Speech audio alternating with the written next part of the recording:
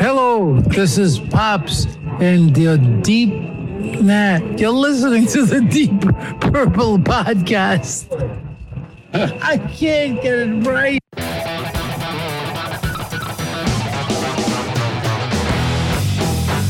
You're listening to the Deep Purple Podcast, a fan podcast about one of the most legendary bands of all time, Deep Purple.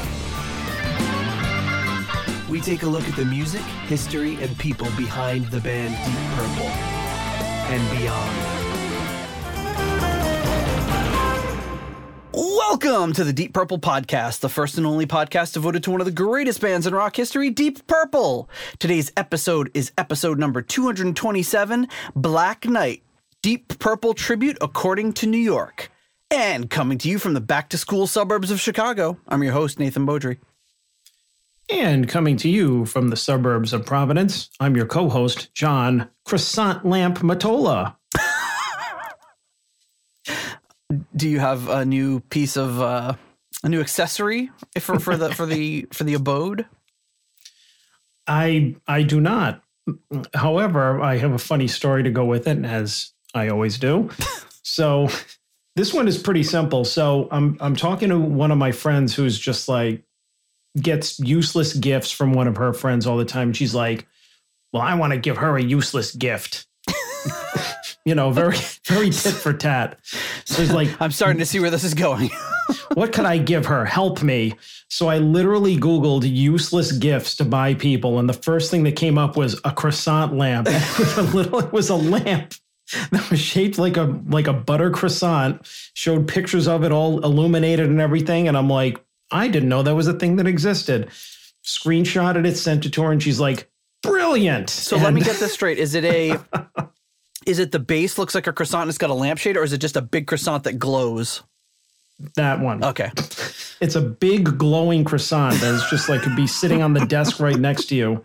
It'd be great for like a bakery when you're famous for your croissants and like, oh, when the light's on, we just pulled some fresh, warm croissants out of the oven. Yeah. I mean, it's probably ridiculously large. There was that one, and there was instant underwear, which I don't know how that aren't underwear sort of instant already. Well, no, it was like a round tablet. Like I guess capsule? You just drop like a cat and you drop it in water, and then just it makes underwear. It seems like less instant than regular underwear, though. Because you don't have to wait at all. And when you get your underwear normally, they're normally dry. And I'm assuming these would be like wet. Well, yeah, if you have to drop it in water. Instant underwear. Put this capsule in water. The underwear will sprout in about 15 minutes. And then you have to dry them and you can wear them. Yeah, that one was flawed. So I suggested that one anyways because I felt that it was like a worst. Yeah, that one is actually more useless in my opinion. Yeah, I mean, I am bookmarking the website for Yankee swaps and whatnot for this Christmas. So yes. Beware anybody that invites me to a party. You don't have to tell me beware. I would love to have a glowing croissant back there. I might have to move the Child in Time clock over a little bit so I can give the the croissant lamp some prominence. Just illuminating your portrait of Mark II or something. Yeah, exactly. It would be perfect. There's a big croissant hovering under Roger Glover's chin. Because, we all know how he loves sweets. I don't know. Or croissants. So, yeah, croissant, French pastries. There you go. Patisseries, as it may be. So, back to school, eh? We're back to school, baby. The kids, the boys got on the bus for their first day of middle school. And then it was an absolute torrential downpour. So we drove my daughter to school just right after that. And they're doing like a makeup first day of school tomorrow where they all like meet on the blacktop and do all that because it just couldn't happen today because it was crazy. Like the streets were completely flooded within a matter of minutes and it was just crazy. And then, 10 minutes later, the sun is out and shining and everything was fine. So everyone's back at school. We had, you and I survived our crazy summers where we've barely been able to get episodes. We're recording episodes like a matter of a couple of days in advance, pretty much like every other podcast does. Yeah. We're usually much, we run things differently over here at the Deep Purple podcast. So this has been very stressful for us. But because our schedules are we both have jobs where our schedules are completely random and we can't count on ever being the same week to week. We like to bank things so that if things don't happen one week, we can have a couple episodes in the bank, but we just haven't been able to do that all summer. We've been just playing catch up all summer. So soon we will start putting some episodes away so we can breathe easy if we have to, because this would have been a perfect week where we both would have been like, let's just skip it and do next week. But that can't happen because the episode's got to come out in a couple days. Yeah. Well, it's, as you said beforehand, before we hit record, we severely misjudged this summer. So we didn't see it coming at all. And then all of a sudden we were like, shit, we can't even ever get together to record. Well, that was, so that was so you had an instant underwear morning of getting the kids on the bus, just torrential wetness. Instant underwear, yeah. An instant underwear. I put my immediate family on a plane back to Europe today. So you send your family to Europe, I send mine to school, and then we can start busting out some episodes. So my 5-year-old niece my sister-in-law said that they have both my nieces have an uncanny ability to find these toys that they haven't played with all summer, and then all of a sudden they're the most important thing to them on the day of travel, and they have to take them with them. Yep. So I'm like, great. So this one, it wasn't that bad. It was this little, for the 5-year-old, it was a little baby doll, like not that, but like maybe like a foot tall, it was not a big thing. So she's waving around. She's putting it in yoga poses and stuff. She's like, oh, look, she's making it doing downward dog and handstands and everything. But it's like, one of these floppy, baby doll things. So she comes over and she puts it in my face and she goes, hello, I pooped my pants. Just completely random. I immediately bursted out laughing because I wasn't expecting that. So yeah, that's the kind of, it's the kind of hijinks that I'm going to be missing. Great fun summer with all of them. Glad to be back to the routine. Yeah, getting back to the routine. Yeah, it was a good fun summer here too, but yeah, it's going to be nice to get a little bit more normal. And it was a lot of fun. And here we are. We're back at you with some more episodes of the Deep Purple Podcast. Deep Purple Podcast is 100% listener supported and ad free. So if you receive some value for our show, please consider giving us some value back. And you can do so a number of ways. One is by leaving us a 5-star review at Apple Podcasts. 2 is by buying some merch on our Etsy store. You can also become a patron on Patreon or on PayPal for as little as $1 a month. Becoming a patron unlocks the Discord for you. You get to be on our patrons only Discord, and you will gain access to our ratings spreadsheet, where you can look at our ratings and talk about how wrong we got it, and have all the data right in front of you. You can also donate on Cash App at $DPPOD or support us on Ko-fi. We will be in Worcester, Massachusetts in a month's time to see Glenn Hughes performing not with Yngwie, but at the same show as Yngwie, who is opening. We still don't know. It's at the Palladium in Worcester, Massachusetts. You can buy some tickets and we'll be meeting up. So if you're going, contact us and let us know so that we can meet up with you before the show or after the show. And also, quick reminder, when this comes out, I guess it will be this Saturday, August 26th, also in Worcester, Beyond Purple. Oh, that's right. At Rascals, also in Worcester. And that will be, so when this comes out on a Monday, that will be Friday or Saturday? Saturday, okay. Saturday the 26th, Beyond Purple performing showcase of the biggest hits from Deep Purple, Whitesnake, Rainbow Dio, all born out of the Deep Purple family tree. Sounds like it's right up our alley. So, yes, Rascals in Worcester, good time place for good time people. We'll see. So that's, but yeah, it sounds really cool. Never heard them. Didn't search out any YouTube clips or anything. I want to go in fresh. I want to see how good they are. Other info, August 26th, time is listed at 9 p.m. Tickets are $15. All right. That's a steal. Yeah. And it looks like you can, assume that would be, similar to a cover. Mm-hmm. Or, not a bad cover, that is, to get in and, see a band performing the Deep Purple Family Tree, and you can buy them online, or most likely they'll just be available at the door as well. So hopefully we will see some people there. If you're in the area and interested in going, let us know. Nate will not be there, but I most likely will be with that should get more of a draw. or will Nate be there? Yeah, will he? Who knows? He won't be. We'll keep that as a surprise. Maybe I'll be there. Maybe Rich will be there. It will be a big surprise if I'm there. We don't know. Yeah, actually, I'll be surprised. I'll be like, you'll show up. I'll sneak up behind you. Boo!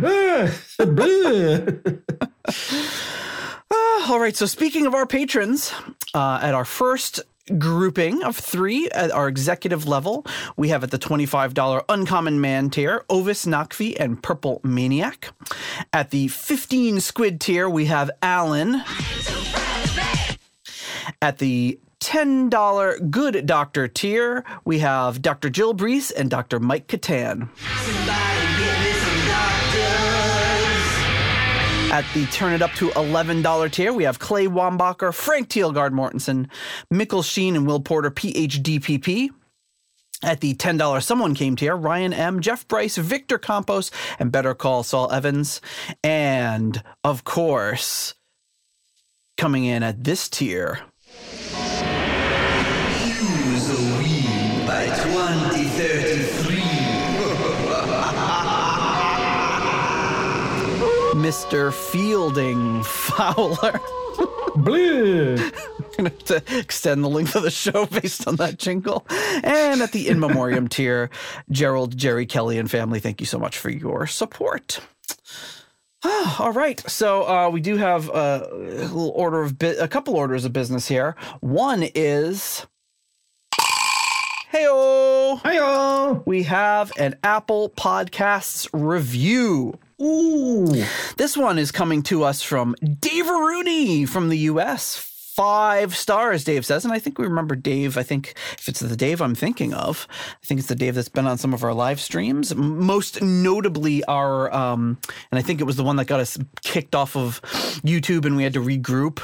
Or maybe it was on YouTube, but they lost we had a great chat going and it was a lot of fun. It was the Live in Long Beach Mark IV show. A lot of really great chatter going on that one. If it's not, then correct me. But anyway, Dave Rooney from the US, 5 stars, title, Perfect Strangers No More. Dave Rooney says, I've always considered myself a casual Deep Purple fan and more of a Rainbow guy. I went into this podcast expecting to check on the occasional episode. After a handful of Rainbow and Ozzy episodes, I knew that the format would lend itself to my enjoyment of the Purple albums I only ever glossed over. I'm now a hooked fan of both the podcast and the band. In middle school, my lit class had a project where we got to make 3-song soundtrack for a book we were reading. I chose Deep Purple's Perfect Strangers, even though it wasn't relevant to the book. At the time, I had a copy of Stone Cold Metal, a compilation Stone Cold Steve Austin's favorite metal songs, and wanted to shoehorn that track in somewhere because I enjoyed it so much. And it was the entrance music to a wrestler that I liked, the franchise Shane Douglas. The other 2 songs were Fly by Sugar Ray, as was the style at the time, and a techno remix of the X-Files theme. 1 out of 3 ain't bad.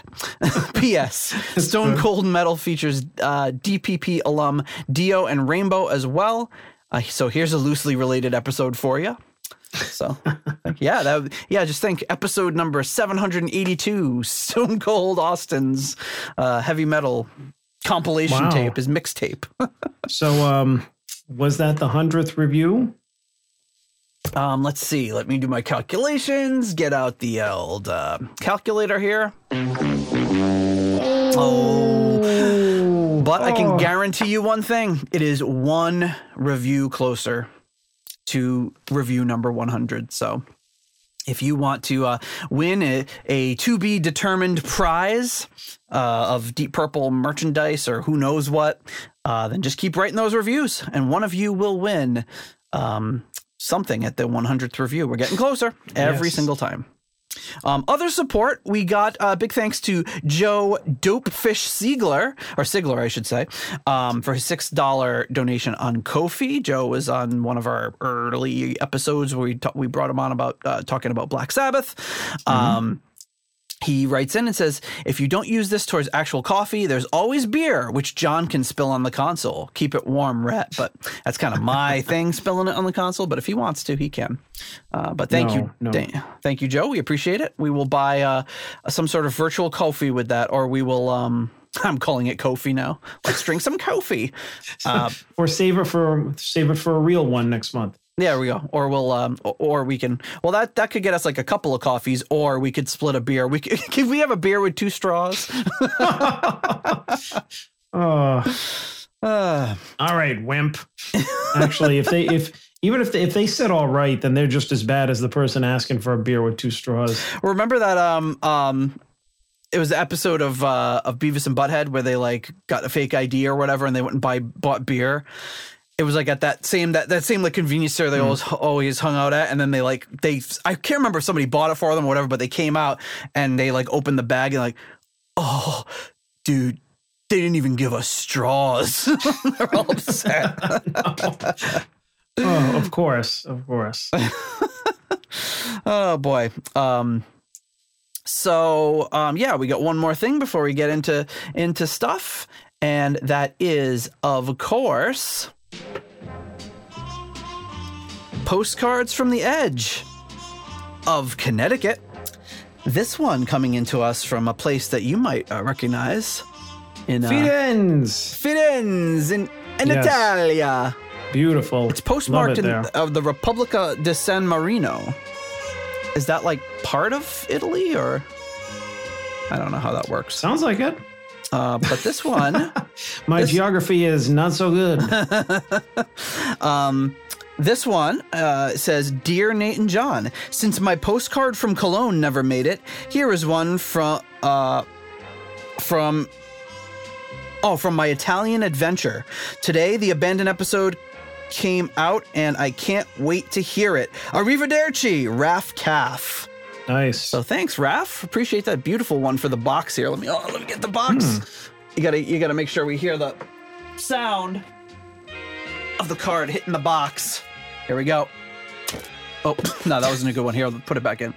There we go. There we go. That's a nice hollow sound. I might just clip that and use it in the future because the box is way over there. Now, do you have any more postcards? That's all I got. That's all I got. All I got was one postcard today. Well, I got I have one. All right. Which I don't want him to think that I forgot because it was sent to me, but this may look a little familiar. Ooh, a beautiful postcard from hell.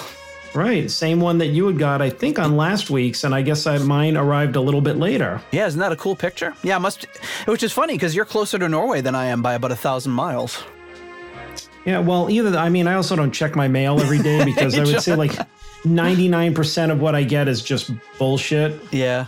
And I throw it away. Now I'm nervous that like Raf Calf's Cologne postcard was like stuck in a flyer or something like that. So I'm going to be real careful. But it might have just gotten stuck in the mailbox. Who knows? Yeah. But yeah, I got a nice hell postcard as well. What does Newt have to say? Hi, John. Here's a postcard from hell for you, which is probably what yours said. Probably, yeah. Hell, Norway is a recommended place to be for you. And the Purple family, who have been frequent visitors over the years. The group Deep Purple has been here twice. Here, and then he drew a little arrow to hell, which the map is underneath it. And have had solo gigs and clinics with John Lord, Blackmore's Night, Steve Morse, Roger Glover, Ian Pace, Glenn Hughes, Hughes Turner, Dio, the Moody Marsden Band, Bernie, Mickey Solo, and Tony Ashton. Rock on. Wow, not a bad. So yeah, as it got closer to the bottom, I was having a little problem reading some of the names, but I think I got them all. That's awesome. Well, I would, speaking with Newt, he said he would, if I'm ever in that neck of the woods, to come visit, and I certainly would love to. And Jen and I have been talking about going on a Scandinavian trip. God, probably since we met. Mm-hmm. So one day, hopefully, we'll be able to, because I've always really, I love. The scenery, the food, like everything about those countries is just beautiful to me. So I would love to go up there someday, hang out with Newt, hang out with Johnny Headline, hang out with the rest of our Scandinavian Knights tier, and just have a, Well, I say that as if Scandinavia is like, Rhode Island. I'm sure, they might, I can't just like pop into any Scandinavian country and expect to see everybody, but it would be cool to, hit going to Norway, going to, Copenhagen, whatever, seeing some folks. That'd be a real blast. Well, hey, the next time somebody's like, hey, John, go to hell, I'll be like, great, Nate, book it. Book it. We might need a few more patrons for that airfare, but it's going to be, yeah. Speaking of which, yeah, the computer did something really scary when I restarted it for the episode. So I'm like, oh, come on, please. I think it was just like a little glitch, but like the monitor wouldn't turn on, and I'm like, I got to really start planning for that new computer. But anyway, here we are today to talk about the album title, which I can never remember verbatim, Black Knight, Deep Purple Tribute According to New York. So this one came on my, do I even have it? Oh, crap. I think I left it upstairs. That was stupid. All right. Well, I took it to the library this morning to scan the booklet because I didn't have, there was really no great scans online. But anyway, this one, I'm gonna throw it up right now on the screen. Black Knight, Deep Purple Tribute According to New York. Here's the album art as we get into it, and there it goes, and it says all the featuring. And as we get into this album, we've got a lot of folks on this one. Joe Lynn Turner, Al Petrelli, Vinnie Moore, Will Calhoun, Bernie Worrell, Richie Kotzen, Corey Glover, Stevie Salas, and T.M. Stevens. You got the picture of the New York skyline there, featuring the Twin Towers, and it's almost like you're looking at it in glass because there's like a reflection of somebody playing a guitar on it. So, do you know anything about this album? No, I don't think I have ever heard of it, seen it. How long ago was this? It came out in 97. Oh, okay. So I heard about it years ago and picked up, it was after we started the show. I picked up a copy, and I'm like, with so many other ones, I said, I'm not going to listen to this until we get to the episode on it. And we've done a couple of episodes on kind of Deep Purple tribute stuff in the past, and I thought this would be an interesting one. The lineup of musicians kind of intrigued me. I love Corey Glover as a vocalist. Get some great players on here, so I thought it'd be pretty interesting to listen to. It looks pretty kind of a generic-ish album cover. The album cover's not great. No, I mean, it kind of looks like a, I don't know, it looks like a compilation album cover. It looks like if you replace the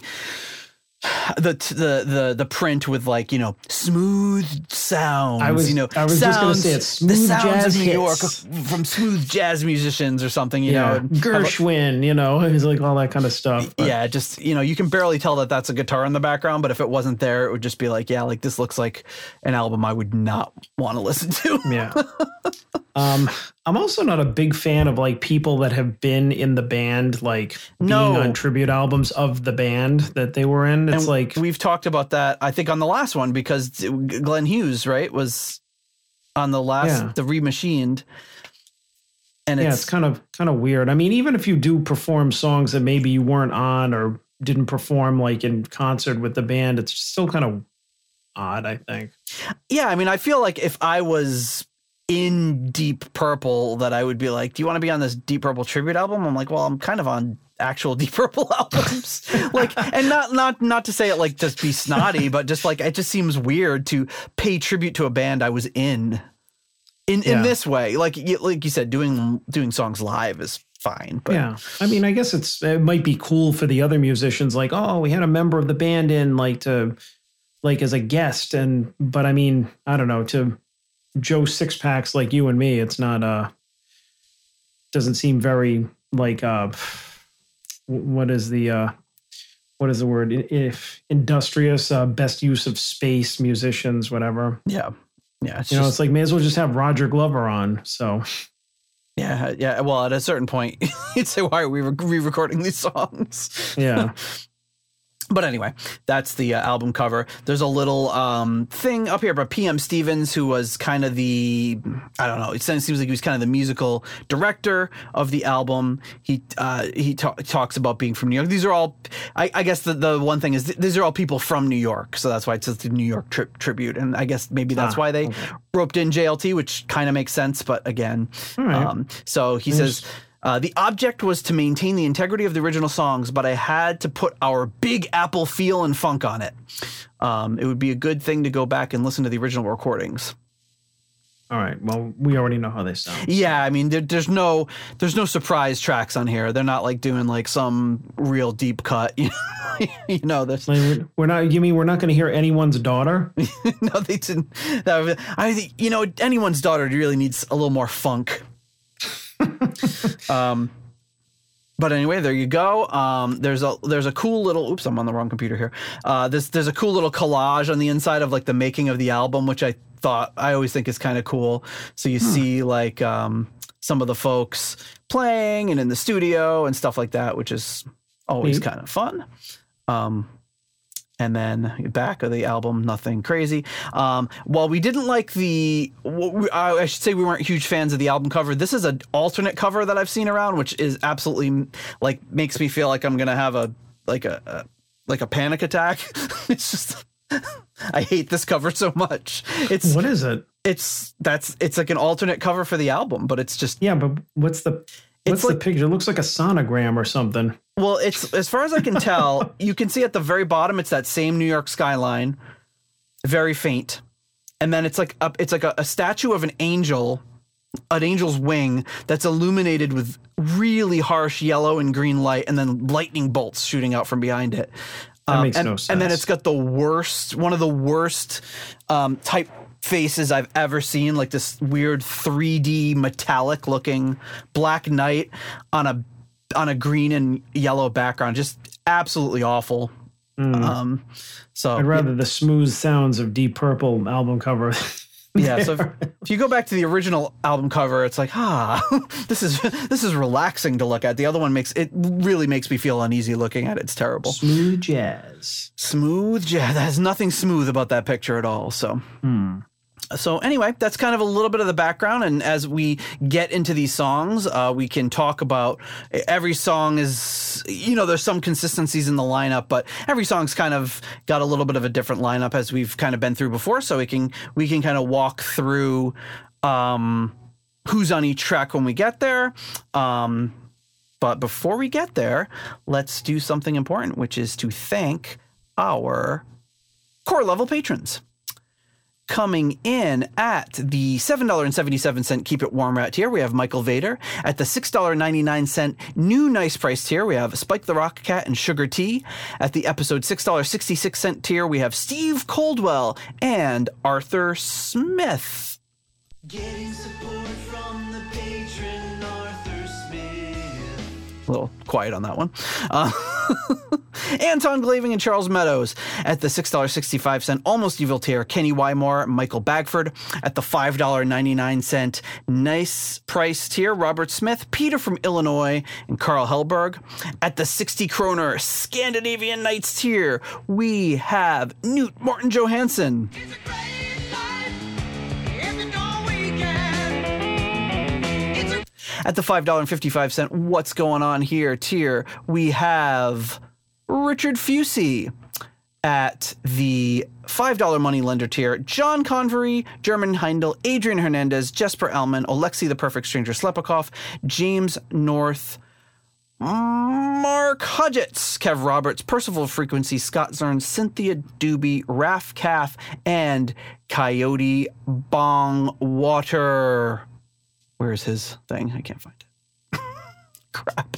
I can't hear it. Yeah, I know. I messed it. I messed it up. I messed everything up. But we have Coyote Bong Water, and I think I figured it out. Yeah, there we go. Yeah, I messed it up. I got to move this into the patrons. I got multiple folders going here now. All right. Okay. Well, thank you to all of our great patrons. Sorry if you're on YouTube and you missed half of those.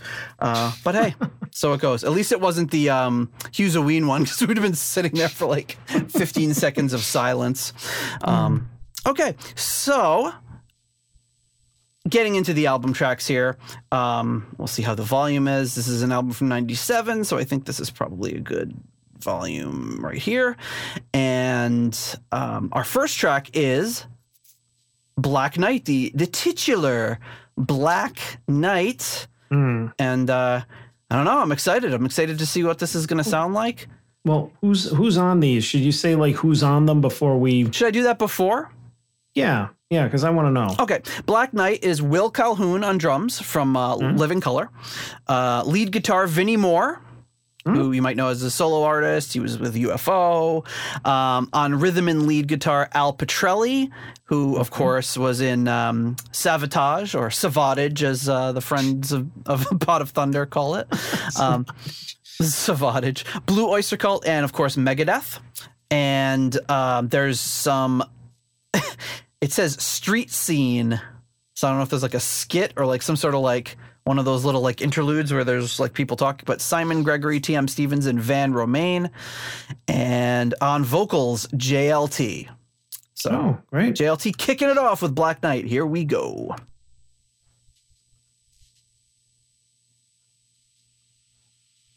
It's okay. Maybe this is the street scene.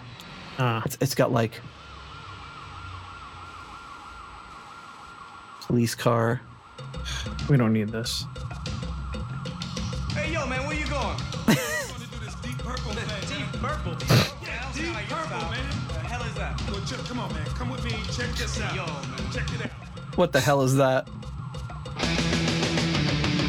Was it a bunch of rappers? Like... Ooh.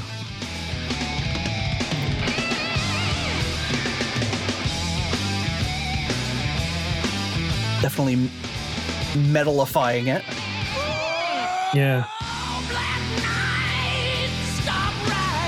Ooh, this is a different.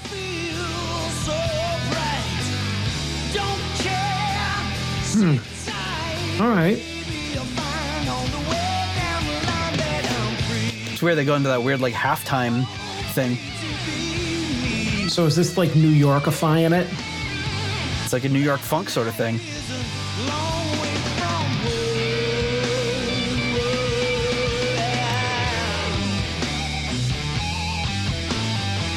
No shortage of pinch harmonics. Yeah. I don't know if I like it at halftime.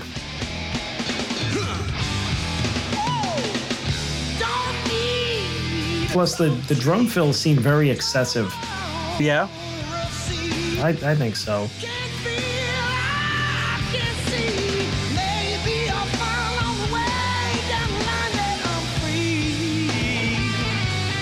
I can't remember if I've heard, I mean, of course he did it live at some point, but I can't remember if I've ever heard JLT do this song with Deep Purple. He had to have, I mean.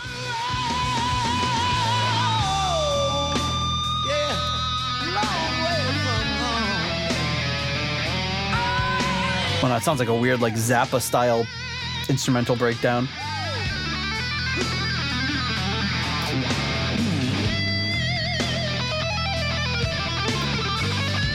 And I don't know if this is Petrelli or who's the other one on this? Vinnie Moore.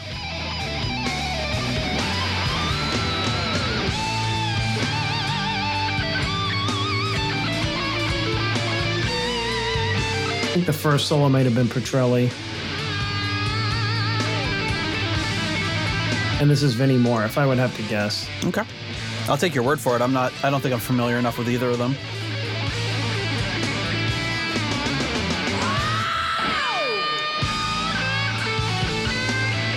if it went into like a odd time signature xylophone solo right after that, I'd say it was mid 70s Zappa, but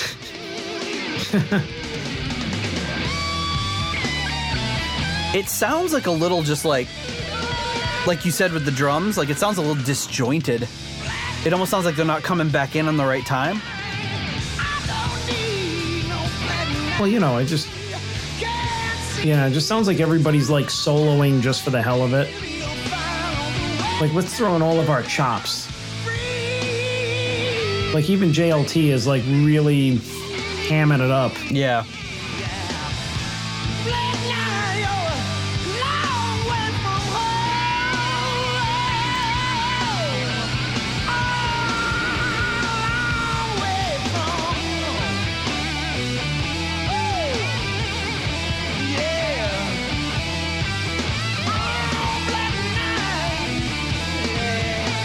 Yeah, very, very busy on the drums.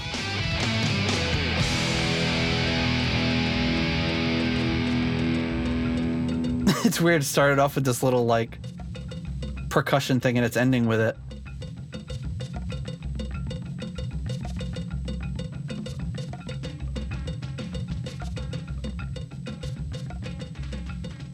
Something else really weird going off like far in the background there. I don't get it. It's a little, it was a little weird. But before I not give Flaming away, Lips weird, but no, no. I mean, that's in a whole category by itself. What do you think of this one? I'm gonna give it a 2. I didn't really like it. I mean, I feel like as Black Knight being probably one of the first Deep Purple songs that I heard on a album that I bought from them, I always had a special kind of kind of connection to it. I really liked how I think it was part of getting me into Deep Purple. So yeah, to kind of I feel like it was, I don't want to say it was butchered, but I mean, it's just like, I just feel like the whole point of this song was just for everybody to just overperform and ham it up, or too many drum fills, like throw in every pinch harmonic and like, on the guitar, and JLT just really just hamming it up on the vocals way too much. Like we know that he's good. We know that he could, I know he can do better than this. And then the weird intro and outro, I didn't get it. I mean, I thought it was kind of dumb. Like, hey, yo, man, I'm going to make a Deep Purple album. It's like, well, what do you think somebody that sounds like that is going to think? Yo, Deep Purple, who's that, man? It's just like, yeah, on the streets of New York, you're going to walk down a dark alley and they're going to know who Deep Purple is. I mean, get out of here. That's stupid. Yeah. I mean, yeah, you could hit it right on the nose of where I was. I'm giving it a 2 as well. I was really excited about the Corey Glover aspect of this album, so we'll see what happens when we get into that. But for this one, yeah, I mean, I don't know. I think you pretty much hit all the points that I was going to hit, which is, oh, we're going to do that Deep Purple thing. What? Well, here we go. It's like, I mean, skits on albums are really, really, in my opinion, I would say 90% of the time, absolutely horrible. And even if they are good, they're good once or twice. But then when you're listening to the album, you're like, what? Like, I don't want to, like, I get it. I've heard this stupid skit and this dumb joke a million times. Luckily, it was very short, so it's not really a big deal. Yeah, but I mean, it's just like your target audience isn't like rappers here. You know what I mean? And that's what it sounded like. They were talking to like people that like were on their way to record a rap album, and they're just like, we're making a Deep Purple album. And they're like, Deep Purple? Who dat? Yeah.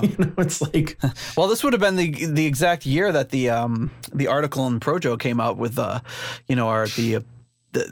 what the heck was the title of it? But butters and all that. Yeah. So the phrases, the hip phrases that we didn't use at all, but apparently no one used them. somebody at a newspaper decided we were using them. Yeah.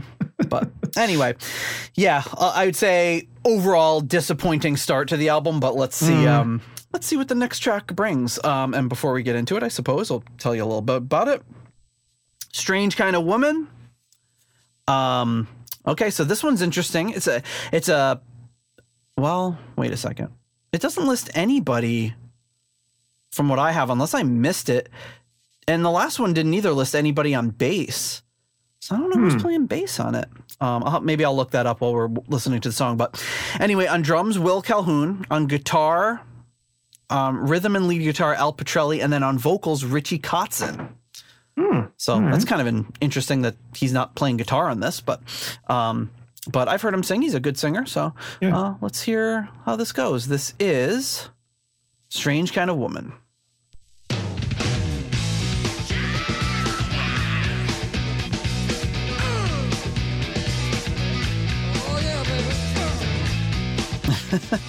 Definitely that New York funk.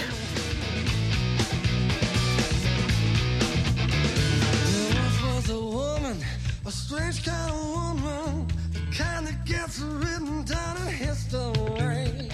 Well, I guess I'll give them credit right off the bat. They're not going for like true covers or authentic covers, or they're doing their own spin for sure.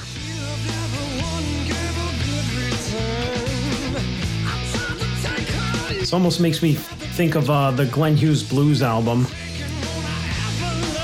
Just a little bit. Oh, Richie Kotzen was on it. So.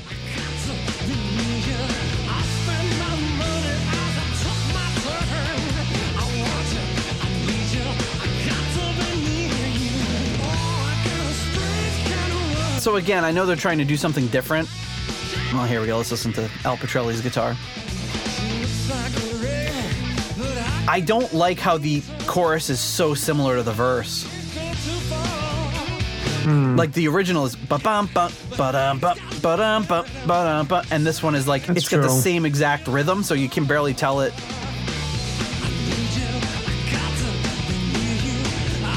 It does there's nothing to distinguish it from the verse. The vocals break it up a little bit. What's that? I mean, his vocals break it up a little bit, but I know what you mean. The music is still kind of. Yeah, the backing track's almost like the same, like kind of. Well, they made it different here.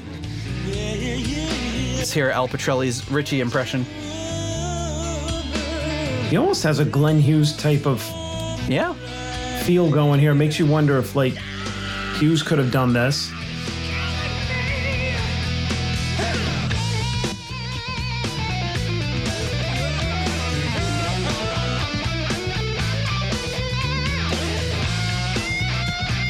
I don't understand why there's no credit I can find for bass. That's odd. Well, obviously somebody's in there doing the bass. Yep.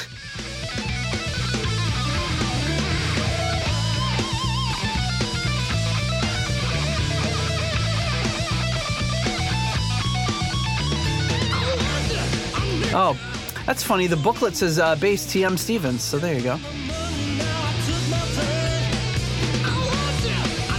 Okay. For some reason, he's not credited on Discogs. He should be.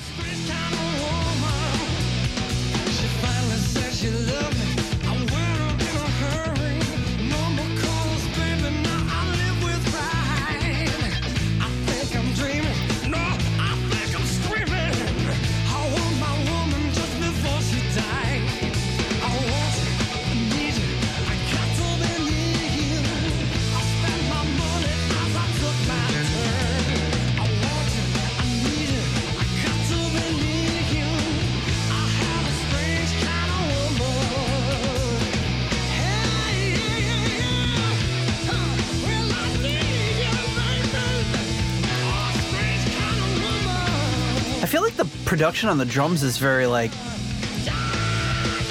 the cymbals are too tinny or trebly. It's just this constant like rattling in the background.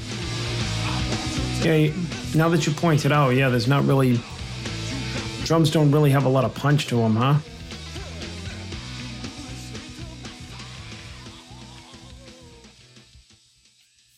All right.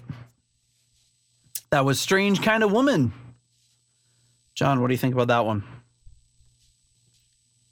I like that one a little bit better. I'll give it a 3.5. All right.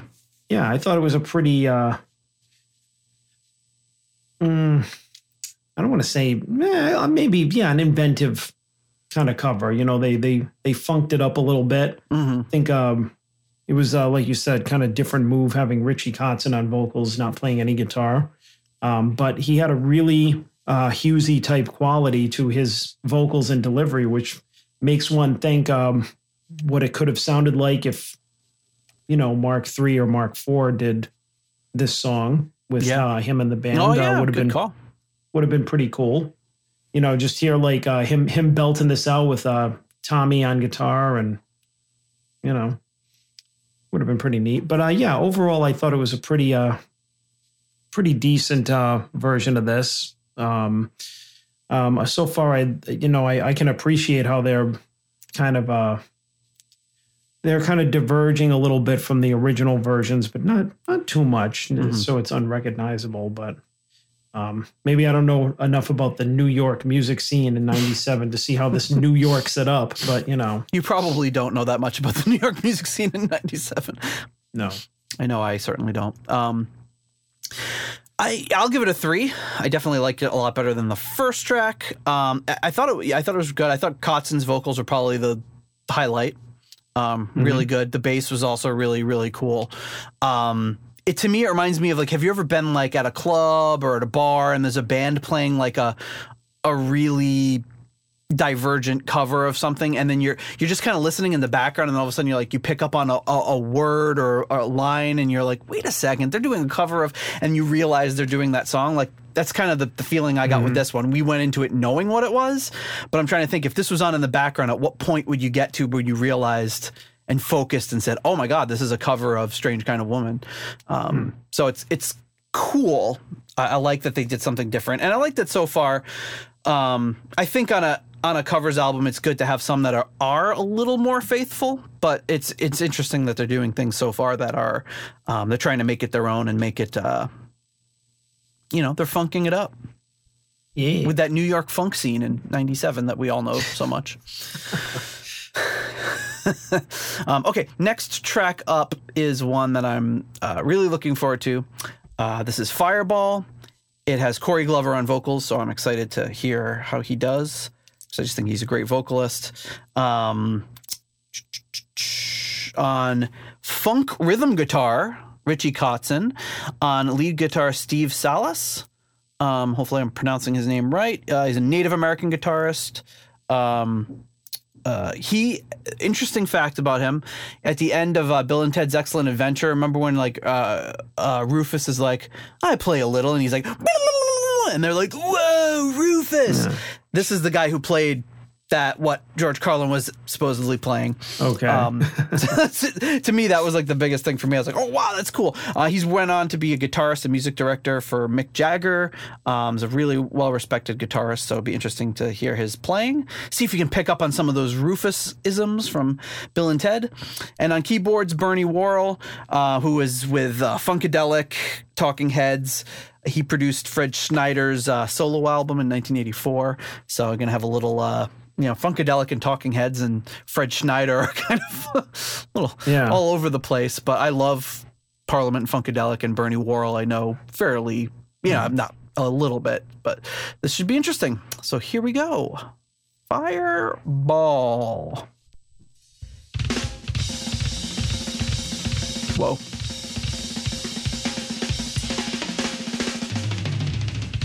Golden light above you tells me where you're coming from. Whoa.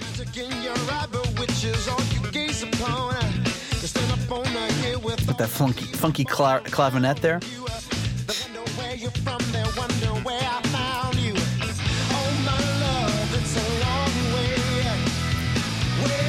All right, I'm digging this. That organ sounds cool. I tried to understand you, tried to love you very right. The way you smile and touch me always sets my heart alight.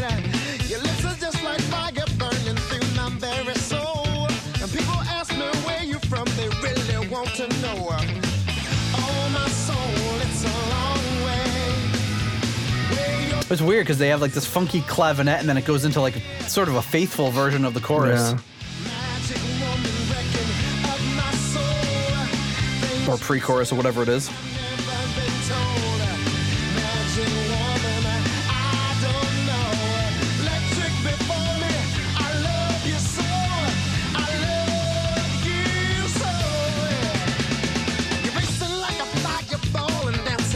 This is really good.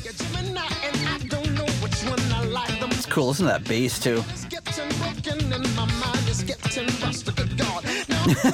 Good God.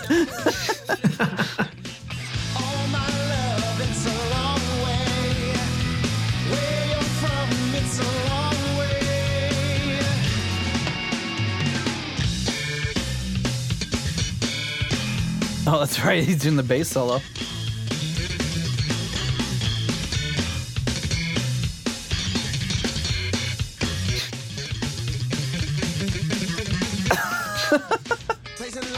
That's kind of cool because he actually kind of kept to the original solo, but like definitely threw in a lot more notes.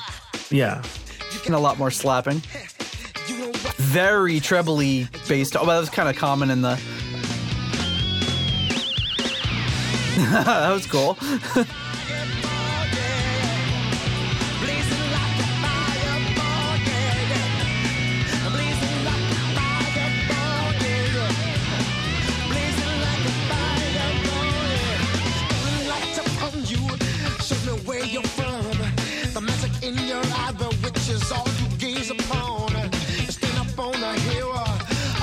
Yeah, like if it was just this part of the song and I was listening to it, unless I really focused in on the lyrics, I wouldn't even know what they were covering. This part, it sounds very similar, Yeah. but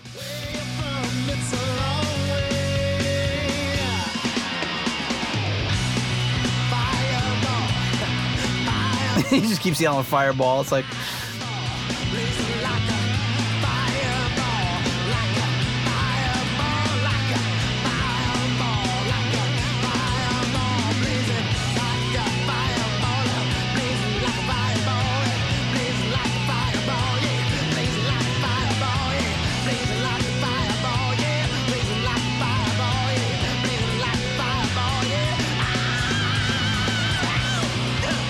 There we go.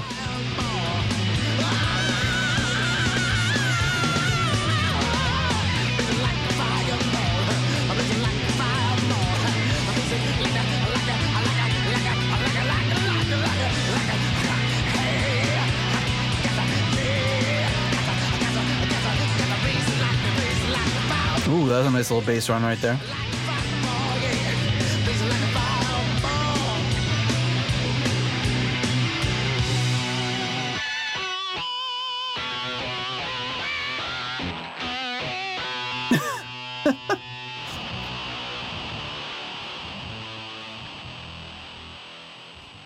Trying to do a little something different there. No, ending was a little odd.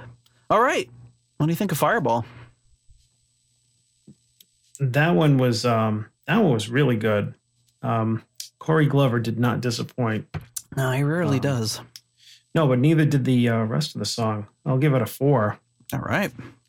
Yeah, I especially like to. I mean, I thought the chorus. I'm sorry, the verse was really different. I like how the chorus stayed kind of true to the original, but I kind of liked what I picked out in there was like the chorus, the "Oh my love, it's a long way. Where you're from, it's a long way." Mm-hmm. Is like he phrased it the way that Gillan did live. Mm. He kind of like what's the word? He kind of phrased it differently. He did the live phrasing that Gillan did instead of the way that he did it on the album, which I thought was kind of cool. Which, you know, when you hear things like that, it lets you know, like, oh, these guys are familiar with like the Made in Japan version, not just the, you know, or one of the bootleg versions rather than just the album version. So it's just kind of another cool Easter egg type thing to throw in, to a song when you really like a band. But yeah, overall, I thought it was. I thought this was a great version. I even listened to it again.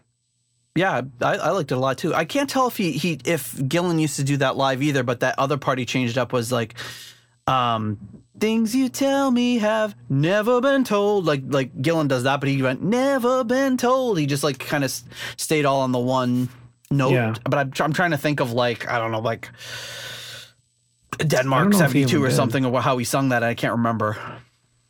Yeah. But it was, yeah, I like it. I'm going to also give it a 4. I thought it was good. It's weird when you're ranking like cover versions because you're there's so much to like consider, right? You're ranking it as a cover of a song that you like, so it's, I don't know, it's just it's hard. And these cover albums kind of stand out a little differently in the spreadsheet, but yeah, all right. But it was good though. Well, you knew it had to happen. The next song is "Smoke on the Water." On drums on this one, we got Cindy Blackman from Lenny Kravitz, which is awesome. Of course, Cindy Blackman Santana now. She's married to Carlos Santana. On keyboards, Bernie Worrell again. They credited as the Deep New York Funk Gang, Richie Kotzen, T.M. Stevens, and Will Calhoun. So I don't know if they're backing vocals or what exactly they're doing, but vocals, guitar, rhythm, and lead, Richie Kotzen. So let's hear. What are they going to do? What are they going to do with this iconic riff? They're going to play it straight. They're going to funk it up. Let's hear. Smoke on the Water. Okay. There's your answer.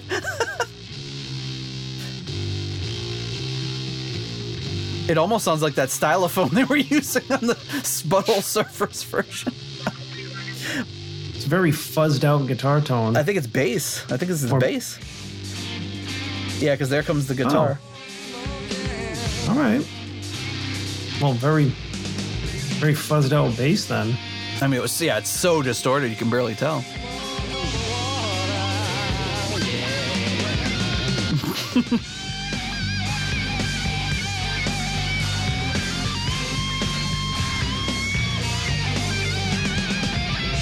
Yeah, so far I would say it's better than the Butthole Surfers version. No, it's not the Butthole Surfers. Who? Flaming Lips with the guy from the Butthole Surfers. Right.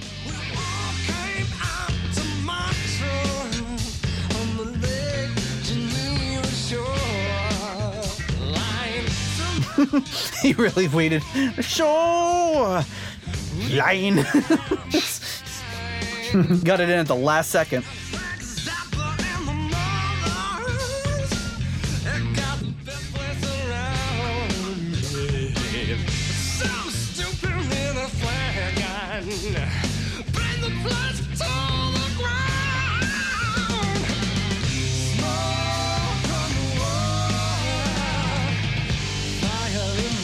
That must be that New York funk gang. Yeah, see, they didn't change the chorus at all. I feel like it would be hard to change the chorus to this song. Like, do something different with it. Yeah, well, they could be smoke on the water. Successfully. Fire in the sky. Don't ever reference that.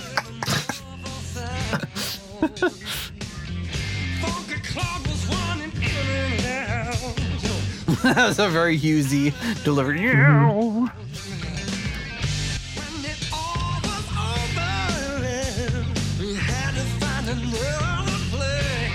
know, I almost wish that when Hughes was in the band, that they did it like this. Yeah. That they changed those songs up a little bit to fit their styles. Yeah, that would be second to just not doing them at all, but that just wasn't possible. Well, I mean, if they felt like they had to do them, maybe change it up a little bit. I mean, even Gillan did that when he was in the Ian Gillan band. We saw some of those with a couple of live performances or a live performance where he made some changes to it. Yeah, and it was like, right. I think they did like Woman from Tokyo too, and it was like really... Yeah. It wasn't like over the top Ian Gillan bandized, but it was like really different take on it, and it was cool. Yeah.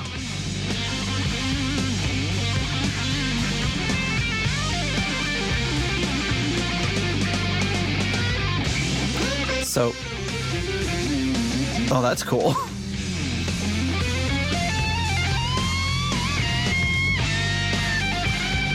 I don't think it's fair that Richie Kotzen can sing and play guitar this well.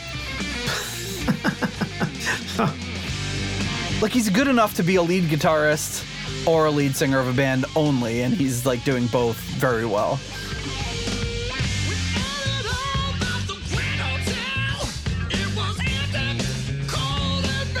Well, He'll always Just have every been so a often, member. just hearing this bang, bang, bang on the bass. He'll is just always awesome. have been a member of Poison, so that's on his permanent record. Yeah, he's trying to make up for lost time. When did he join them? Like the early 90s or something? Yeah, Like 92, 93, something like that. yeah. I just remember hearing that and being like, what? Richie Kotzen? It was kind of like when Vivian Campbell joined Def Leppard. I was like, huh? And he's not the lead guitarist? What? Yeah. What? But here he is, 30 years later, and I'm sure his bank account is just fine. Yep. Boy, they really pulled one. They really pulled one over on us. Who is that? Who's they? Vivian Campbell, Richie Kotzen. I don't know. Hey, good for them.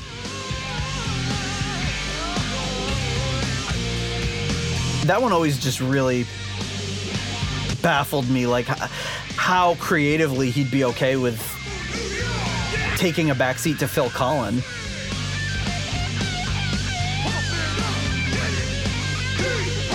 Hey. Deep Purple New York.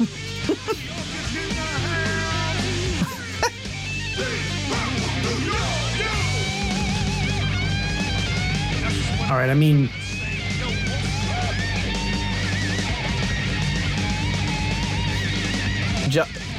Whoa, this ending is bananas.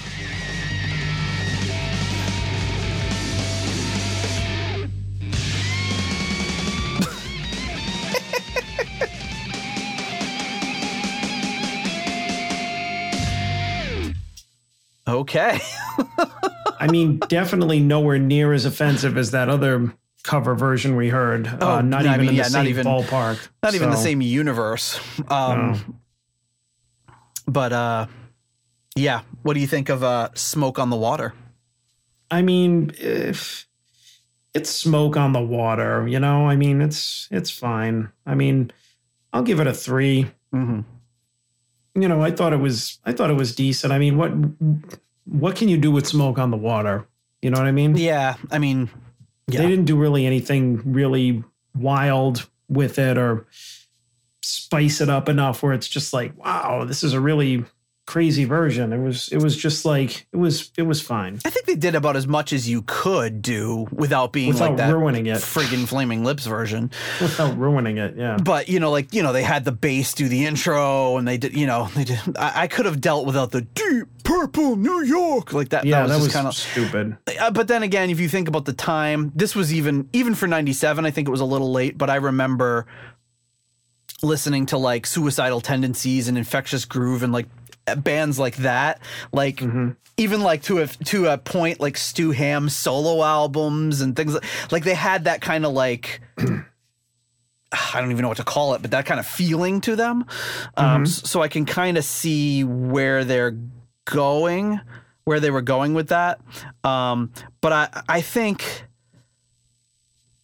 so far that and the intro with like, hey man, we're going to do this Deep Purple thing. It's just this self-referential stuff. It's like, man, we're holding this album in our hands. It says Deep Purple Tribute New York. Like we get it. Like you don't have to say it again to let us know. It's almost like you're saying something or doing something because you don't have anything else to say. Yeah. So it would have almost been better if they were just being like, Smoke on the Water or something. New York. It's like, New York.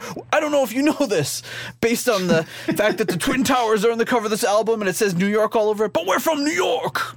It's like, I get it. Yeah. But yeah, I would give it a 3 as well. But I think it was fun. It was interesting. It had a lot of energy. The ending was absolutely bananas, probably unnecessarily so.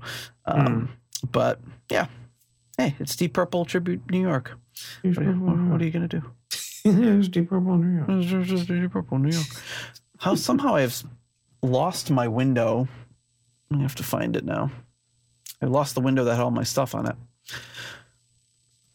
Talk amongst yourselves. Uh-oh. Okay, here we go. I got it. That wasn't too bad. Okay. The next track up is Child in Time. Ooh. How are you going to tall order. funkify Child in Time? I hope instead of like the dun dun dun, it's just bang bang bang. It's like all like slap bass. Maybe that's what we should do is just guess what's going to happen and how are they going to funkify based on what we've heard so far. This will be interesting because I mean there were 2 recorded versions of this, and there's I don't know. I feel like we've talked about there are many different ways that it could go. How Gillan could perform it these days without doing the screaming. How Hughes could have performed it. So it's just like I feel like there's room to play with in this song, but which way are they going to go with it? I don't know. Well, on drums, we got Will Calhoun again. On guitar, rhythm and lead, Richie Kotzen. Keyboards, Bernie Worrell again. Vocals, TM Sade Stevens, who we know as the kind of musical director from this album. Inventor of the term heavy metal funk, also known as Shaka Zulu. Played with Steve Vai, Joe Cocker, James Brown, and many more. So the kind of the musical director of this project. And then also on vocals, Tony Harnell. It must be Harnell, who worked with TNT and was the singer in Skid Row for like a few months in 2015. Okay. Do you know him? I've heard his name. He's a recent singer of... Apparently he's been in and out of TNT, it looks like, a lot. Like on and off, and then very brief stint in Skid Row. So I would assume if he was singing in Skid Row for any amount of time, he's going to be able to hit those high notes. And how they're going to, I don't know. I'm a little stumped as to what they're going to do with this one. I'm interested to find out. Here we go. Child in Time.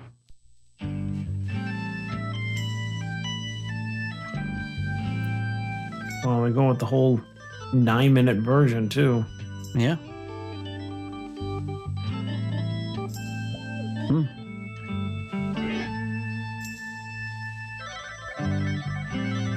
So the guitar is like kind of strumming those chords, and the keys are doing kind of like a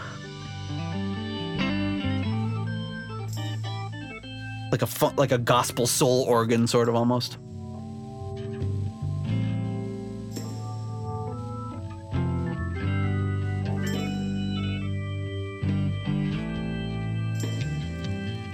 So far, so good. Sweet child in time. Well, playing it straight with the vocals. Line that's drawn between good and bad. Deep Purple, New York. Sorry. Shooting at the world. New York. New York. They're taking toll. If you feel bad. I like this so far. I mean, they're really kind of faithful, but well, of course, we'll see what the instrumental middle is like. But you'd better close your eyes. Whoa, bow your head. not bad. Yeah. Wait for the ricochet. Oh, they made it to reggae, John. I saw your face. God damn it. Oh, they ruined it. Dope. It's like the dubstep version. Oh, hey, man. Sweet child in time, yeah. Sweet child in My child so IV. you see the line So this is the TM Stevens singing, I'm guessing. Actually, he's really good voice. see the blind man shooting at the world. Oh, no. I kind of like it. I mean, all right, I'll give them points for creativity. I never would have seen this happening. Well, this is like a bait and switch. They had you with the faithful version and then just mixed it up. Oh, yeah, I was about to say that beginning was like clean guitar, clean vocals. You better close your eyes and then bow your head. Wait for the ricochet. Those harmonies are really nice. What up, man? Me come so me rocks. I love it. Come so He said something about Rasta.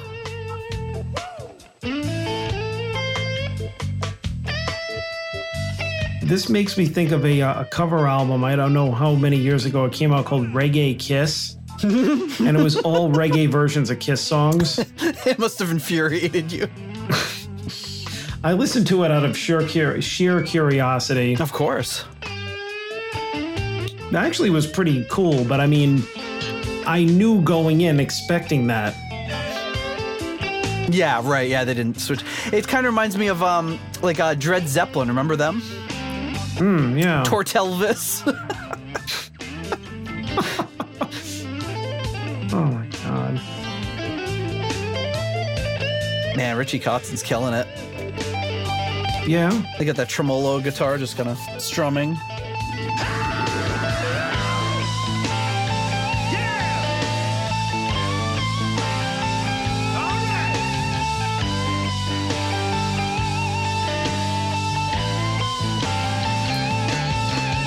Ooh, nice. This is awesome. I like this.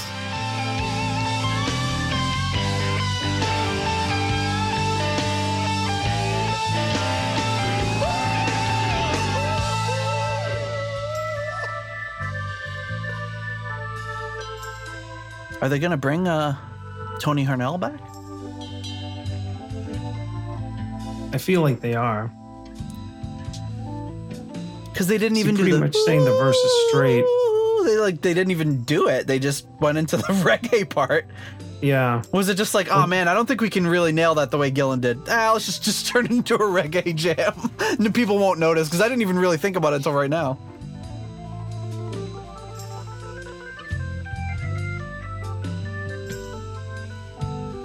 Yeah, well, now I'm not going to be as shocked, you know. I'm kind of bracing myself now. Don't be so sure. They could do anything. They could just turn it into the second time they go through a double time ska version. Pick it up, pick it up, pick it up.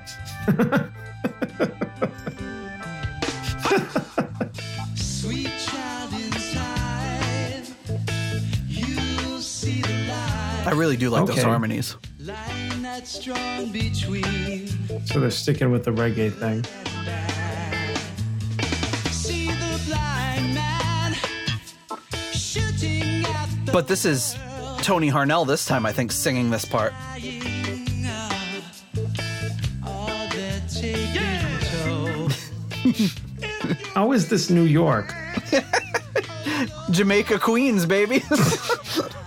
All right. You've not been hit. All that's flying. Ja. I love it. You got to close your eyes. You got to bow your head. I gotta say, I was not expecting this at all. I really didn't know what to expect going into this. Ricochet.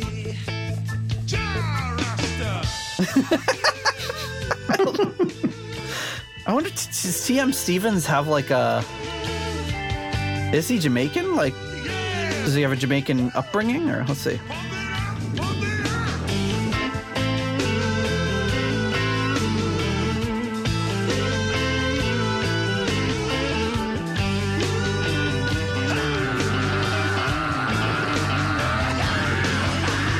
Oh, he played with Terry Bozzio too. Steve Vai, Terry, but he's played with a lot of the Zappa guys.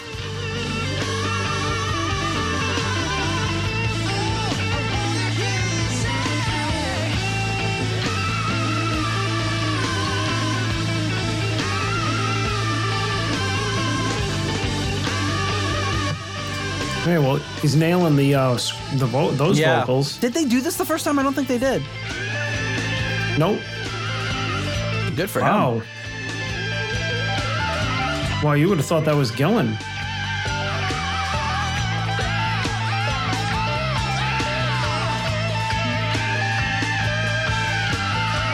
Ja.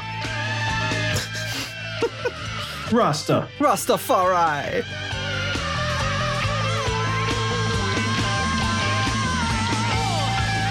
Everything I know about Rasta is from that Ross Trent skit on SNL. You ever see that one? No. Oh, it's so good. It's just Andy Samberg being like one of those white Rastafarian guys with like the white boy dreads. It's amazing.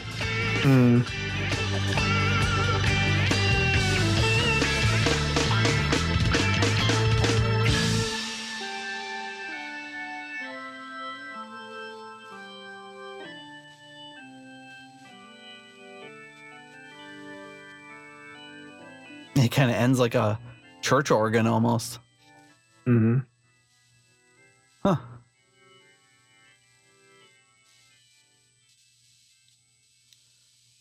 All right. There you have it. Child in Time. Like you've never heard it before. I don't know how many folks listening to this episode are familiar with this album or heard it before, but I get the feeling that many will not have heard it before. So, John, what do you think of Child in Time? So you're probably going to be surprised. Okay. But I'm going to give it a 3.5. All right. I thought it was like after I got over the shock of hearing it go to reggae, it was actually pretty good. I think it was, I'm going to give it points for being really inventive. I mean, they went there and they went there like full on. I mean, the beginning was very faithful. It was really good. I was enjoying it. And then the reggae kicked in and I was just like, oh, geez. But once it settled into that, it's just kind of like they owned it and they did it pretty well. And even the vocals at the end, you got to give them props for basically recreating the screams just like Gillan did on the original while turning it into a reggae song. So, I mean, that's how you do love it or hate it, which is not my favorite style of music, but love it or hate it. That's how you do in a very original style cover. Absolutely. Yeah. And I would say few people attempt this song vocally and even fewer nail it. And he really nailed it, especially at the end there. I don't know, man. I would say buckle up, but I'm going to give this one a 5. What? I love it. I think it's awesome. Like for all the points that you just mentioned, I'm not like a huge reggae fan, certainly a bigger reggae fan than you, but just like you said, everything that they did with this was just like, it's clearly Child in Time, but it's also clearly something completely different. They touch on all the points they need to touch on. They put all their own spins on it. Great instrumental stuff, really inventive vocal stuff. If we weren't recording this, I would just start it up again and play it again, just to, like knowing what I was getting into. I think it's great. Yeah.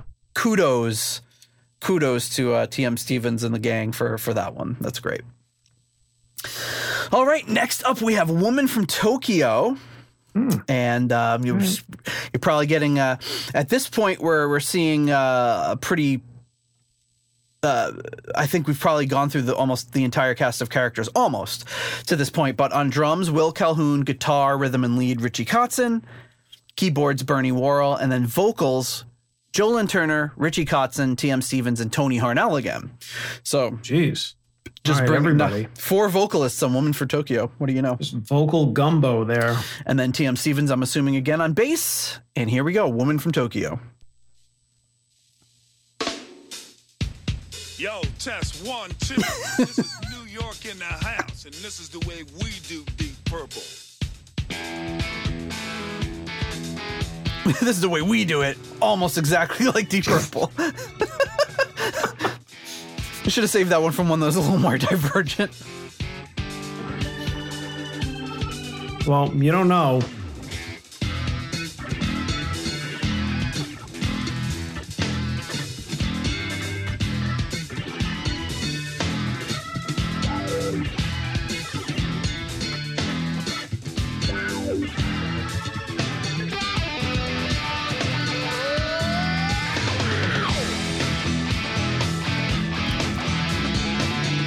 So far, funky for sure, but pretty close to the original. I really like that that chorusy bass. Yeah, that's what it's got on it, chorus too.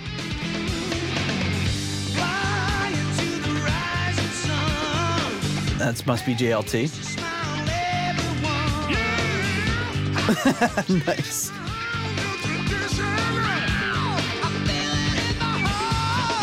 And that must be Richie Kotzen.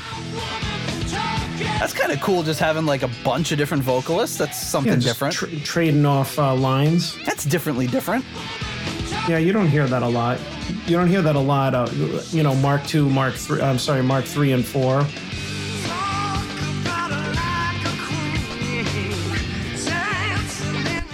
Maybe Richie Kotzen there.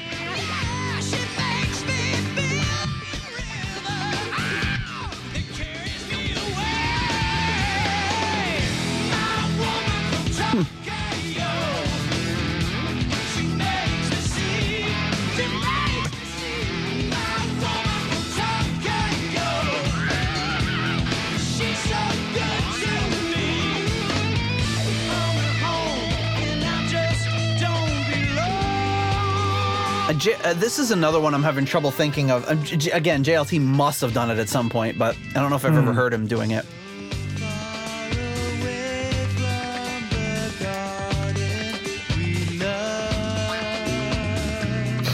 That's how They're really busy back there.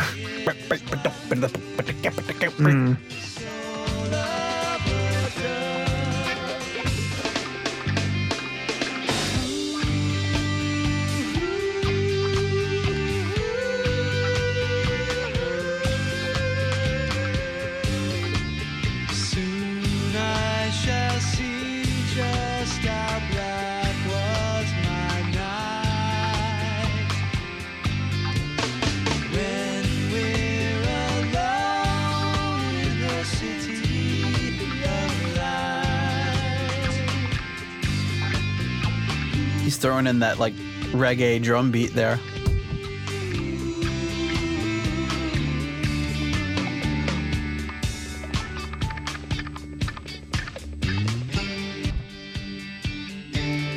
But this might be the most faithful one yet. Oh, as the bass goes nuts.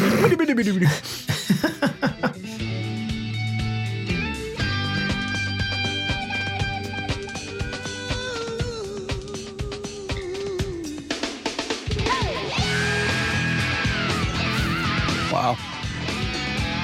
I don't know, that soft part, I think they kind of missed the point on it a little bit. Yeah. It's kind of bring it like down so low that when you come back, it's just like a punch, and they were a little too busy during that, I think. Yeah. But I think dynamically, so far the album's been interesting, though. It hasn't been... Yeah. I mean, this is just probably just before Brick Wall Compression was really coming into vogue. So you did get a little more of that, like, even like Child in Time was very dynamic. Yeah.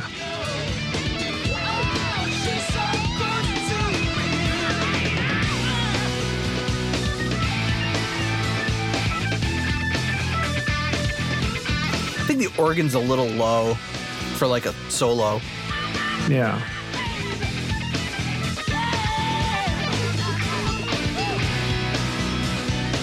I don't know if it's because the vocalists were kind of coming up front a little more.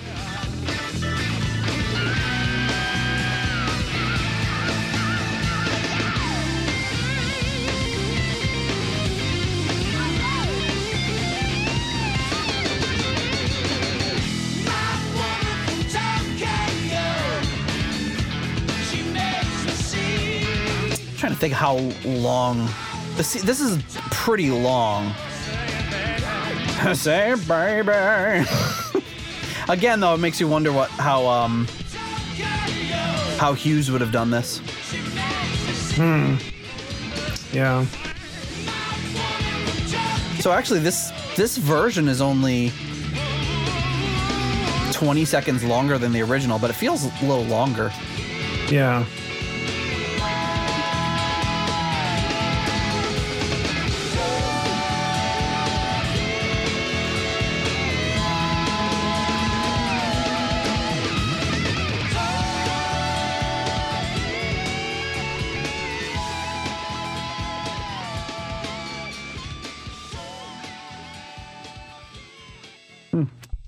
I thought at the end they were going tortilla. I was like, oh wait, that's Tokyo. It would be great if they were doing that. They were just getting hungry in the studio.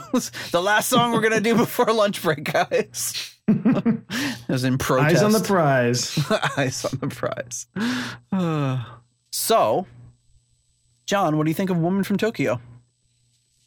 I wasn't completely turned off by it. I'll give it a 3. I think it was mostly a faithful sounding version. I just think that there was a lot of, with their whole, first of all, the whole people at the beginning going, this is how we do it in New York. You know, it's like, all right, you got to, I hope we don't hear much more of that because it's stupid. And welcome to New York. There was this stand-up comedian. Remember like all those shows that used to be on Comedy Central, like in the late 80s, early 90s, it would be like half-hour comedy hour. And it would they just show like bits and snippets from everybody. But I remember this one that me and Paul would like record them off the TV and like play them back.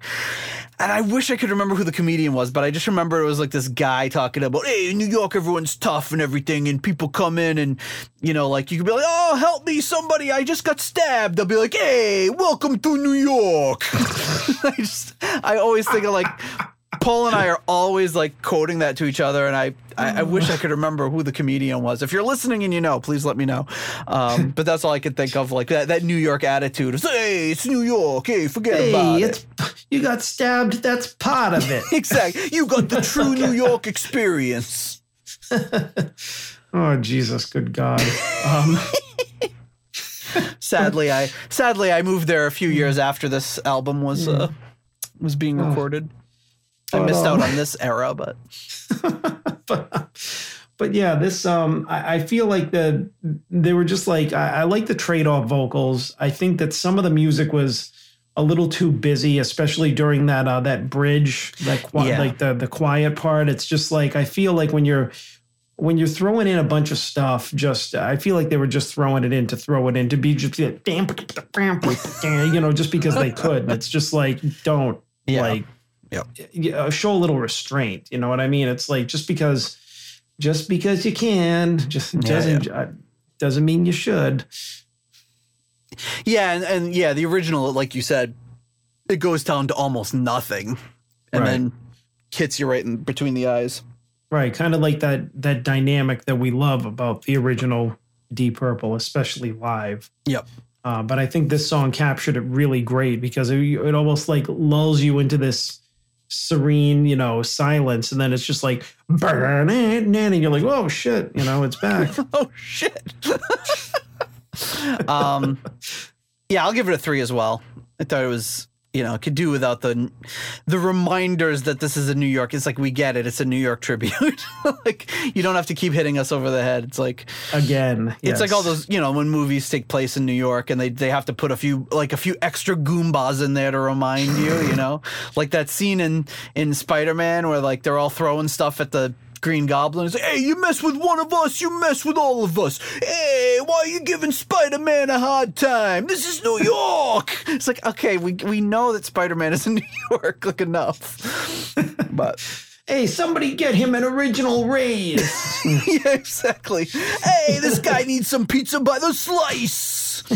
Best pizza around. Don't forget to fold it. New York style. All right. So anyway, yeah. Did I rank it? Yeah. I think I did. Yes, I think you rated If I didn't, I give it a 3. Okay. Yeah. Coming up next.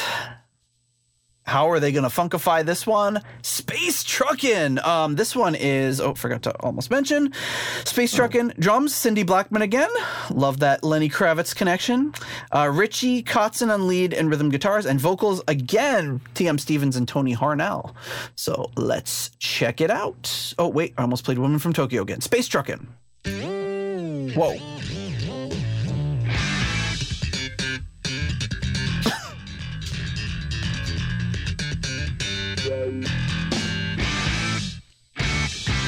Here we go now. I like it. I wish it was like Bootsy. It's like almost like Bootsy Collins. Shabba-da-dabba-da-doo, baby. Like that would be great. Yeah, watch out for me now. Yeah. Well, we had a lot of love on Venus.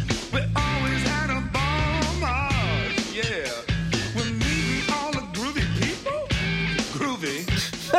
Groovy people? I like it was a question. Groovy people? Like he's reading the lyrics for the first time.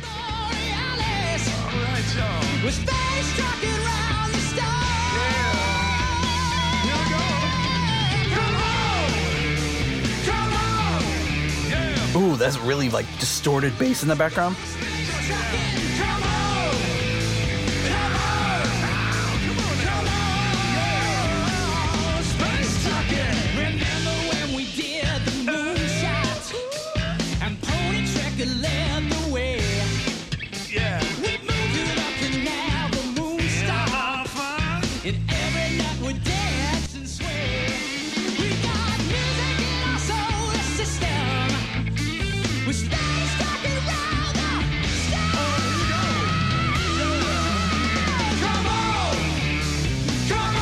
I just think about what you would be thinking if you were at like I said before, bar or a club and you heard this. Like you'd be like if you were listening to this band's set and they were doing this all funky stuff, and then all of a sudden they threw this and you'd be like, oh, wait a second, I know that song, and it would be like kind of like fun, you know?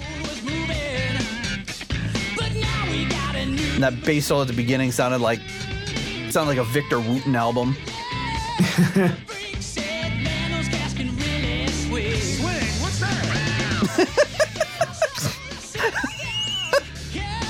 Swing? What's that? Are you a dummy? What's going on?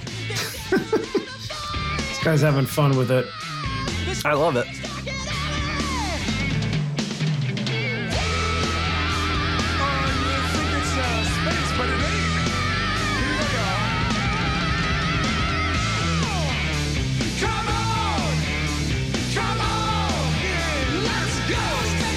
There is a little asterisk here in the booklet. It says all Jamaican drums by Will Calhoun and T.M. Stevens, so that would have been that weird Smoke on the Water part, I guess.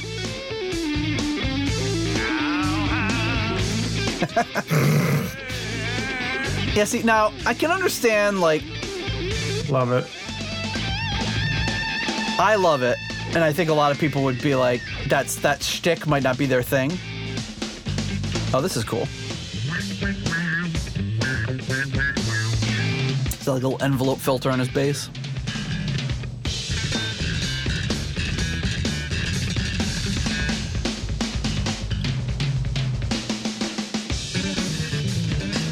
Whoa.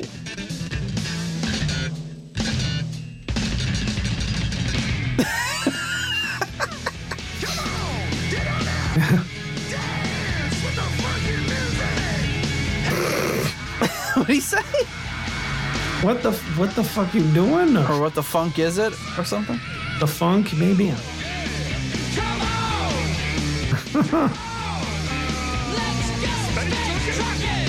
Space trucking? It's like if you haven't figured out where you're going yet at this point in the song.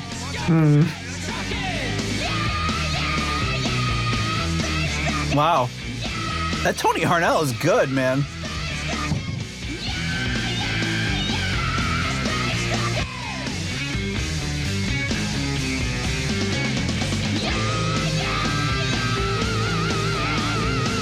Really good at recreating the original Gillan screams there. Yeah, I mean, he's really nailing it.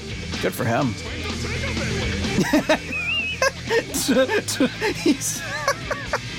I love his, like, Bootsy Collins kind of style. Twinkle, twinkle, baby. It's like friggin' Austin Powers is, like, doing the commentary through the song or something. Very Randy, baby, yeah! Space trucking, yeah! Wow. That was like an onslaught. And you lost track of where we were in the song. Holy cow. All right. Jesus, yeah. Space trucking. What do you think of that one? Yeah, space trucking, baby. Shabba-da-doo, baby. Yeah, I'll give that I'll give Space Truckin' a 3. All right. I thought I think it was a pretty I mean, I was not surprised that they went with a really funk version of this. I mean, it was not, it's kind of a slam dunk. You're like, hey, what are we going to do for this one? Reggae? Like, no. No, you're going to do this. I mean, it's really easy to just be like, you know, with the bass. But it was, it was good. It was entertaining. it felt like an extension of the original, just with more bass and people talking through it.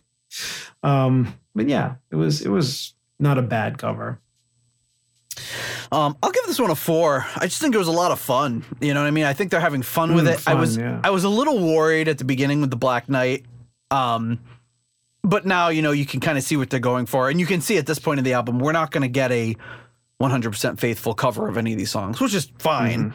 But I like how they've put in some kind of, they were fairly faithful at some points in this track, but then at some other points went a little overboard. But that's kind of what they're doing at this point, and I'm used to it, and I'm expecting it, and I'm not. I don't know. It in other places it might annoy me or wear on me, but for me it's just like they're just having a lot of fun. They weren't going into this from what I'm seeing and thinking, oh, this is gonna be like a super serious tribute to Deep Purple. This is gonna be like a fun, and they kind of say so much in the liner notes and what T.M. Stevens wrote, which is just like, this is like, we're bringing our style of New York funk to Deep Purple, and that's pretty much as advertised so far. So yeah. I'm enjoying it. I'm having a lot of fun listening to this. So, and speaking of fun, the next track should be interesting. Can't imagine what they're going to do to funkify. And going into Space Truckin', I was like, I don't know what they're going to do to funk that up. And with this next track, same thing. Next track is Stormbringer. Drums, Cindy Blackman again. Richie Kotzen is all over this album like a bad rash. We got Bernie Worrell on keyboards, T.M. Stevens doing the intro vocals, or intro thunder scream in quotes, I don't know what that means, and then Joe Turner singing it. So JLT singing Stormbringer with this lineup. Who knows what to expect? Here we go. Stormbringer.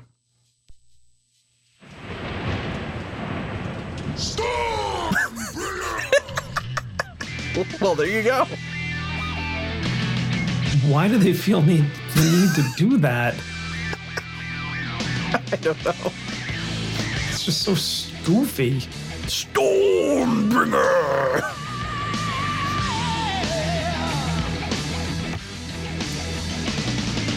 Coming out of nowhere, driving like rain. Stormbringer dance on the thunder again. Dark cloud gathering, breaking the day. No point running, 'cause it's coming your way. Ride the rainbow, crack the sky. Kind of missed the harmony vocals on that, but Stormbringer coming. Yeah. but JLT's doing a good job of it though.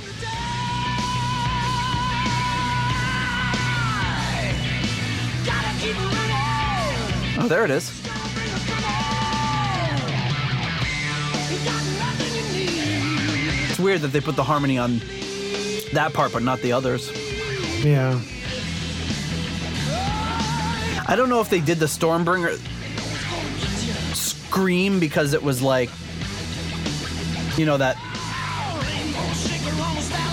that backwards vocal thing that Coverdale does on the original. I don't know.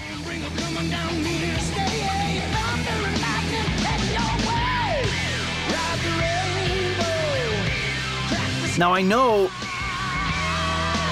Mark V Purple did Burn, but I don't know if they ever did Stormbringer. He may have done it with Rainbow though at some point. Who knows? Gotta keep running. Stormbringer coming. He's got nothing you need. He's gonna make you bleed.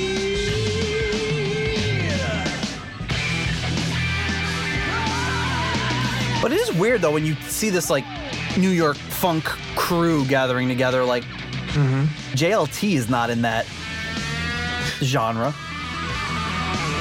at all. I mean, he does a great job on the vocals here, but Yeah, maybe he was asked to contribute just so his name would be on it. maybe. And just Help sales. he certainly got the New York part.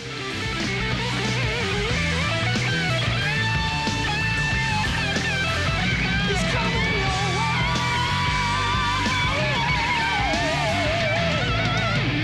No, I like JLT singing this. I think he does a good job. Whoa.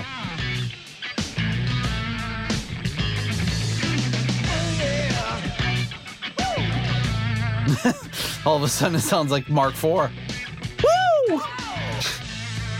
Right? It's like getting tighter Yeah. over here.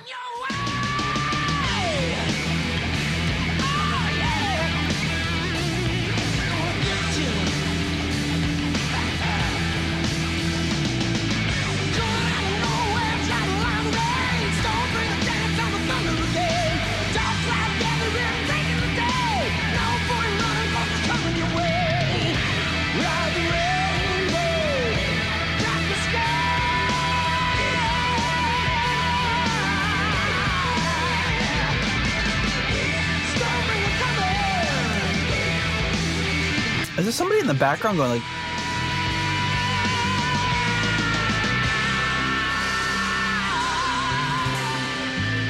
Maybe it's just my dog barking upstairs. I heard there's something going... I thought it was like a gang vocal, but it's probably just my dog barking. Well, that kind of ended a little abruptly, but... Stormbringer. What do you think of that one, John? I'll give that I'll give it a 3. Yeah. Yeah, I thought it was okay. Pretty straightforward, close to the original. I know, like, I kind of got used to JLT singing it, but I just don't, like, he sang it well, technically, but I mean, I prefer Coverdale singing it. Well, yeah. I mean, obviously, you know, I mean, it wasn't like, wow, this was like a close second or anything like, I mean, JLT's a, you know, we don't have to talk about what a great singer he is, but I just think there are some songs where he you know, he just doesn't hit the mark. Yeah, I think this was one of them. It was like, he did it and it was like, it was all right, but it wasn't like, wow, this is a great version of it with JLT. It was just a okay version of it with JLT. Yeah. Yeah, and I you know, I like I thought the solo was pretty good too. You know, it had a kind of a different really aggressive kind of tone to it. Yeah, I mean, yeah, I prefer Coverdale as well, but that reminds me of a story like 20 years ago. So Paul's girlfriend, now wife, and my girlfriend, now wife, were living together in Brooklyn with this woman who was insane. And she just didn't seem to know how to be a human. Mm-hmm. Like my joke was always like, it seemed like she just like came to Earth and like had a pamphlet. It was like how to fool your friends into thinking you're human or something. Cause she just was like very bizarre. And I guess one night, like, so Paul's wife and my wife and the roommate were just talking about like some guy they thought was cute or something. I don't even remember who it was. Like a famous person. And they were like, oh, I think this guy's cute. Oh, I think he's cute. And she was like, well, I prefer my boyfriend, blah, blah, blah. And Paul's wife was like, well, yeah, we all prefer our boyfriend, but like we're just kind of talking about who's cute or whatever. And it's just, I don't know, for some reason when you said I prefer Coverdale, it made me think of that. Like, I prefer Coverdale. It's like, well, we all prefer David Coverdale. Not that I'm lumping you in with the insane woman, but thank you. It just made me think. Thank you. She's John, really weird. She would like woman over here. Whenever you were in the kitchen, like trying to cook something, she would just all of a sudden be like, "Oh, I need to be in the kitchen right now," and she'd make the weirdest food. She'd just like put a pan on the stove and like put an entire bunch of cilantro in the pan and start steaming it. It's like, what are you even making? Like, you're just ruining that cilantro. It's just a very weird person. I will give this one a 3 as well. A stream of consciousness here from Steamed Nate. cilantro, delicious. Yum. Yeah, I liked JLT singing it. I thought he did a good job. But yeah, this is probably the most straightforward one they've done. I would think. But anyway, one of them, yeah. Next up is a fan favorite. I wish I had the clip handy, but I know Mark would have it handy. But Speed King. This one is by this one is Will Calhoun, Vinnie Moore, Al Pitrelli, and JLT again. JLT doing Speed King. My goodness, we're getting our fill of JLT tonight. Here we go, Speed King. The guy was a little Miss Molly when she was rocking in the house of blues.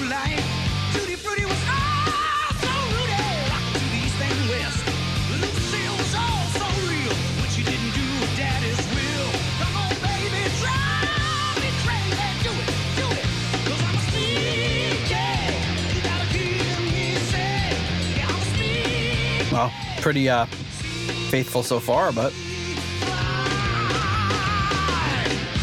Yeah. Saturday night and I just got paid. Gonna fool about, I ain't gonna save. People gonna rock, people gonna roll. Gonna have a party to save my soul. Hard-headed woman in a soft party now. Ain't causing trouble since it all began. Take a little ride. again, I can't think of him doing this with Deep Purple, but he must have at some point. Yeah, you got to hear me say it. I'm speaking. See me fly.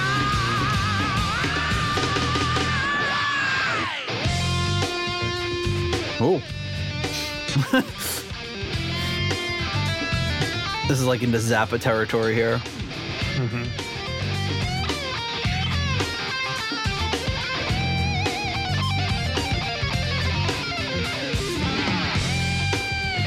So this is Vinnie Moore and Al Pitrelli trading off solos. Okay.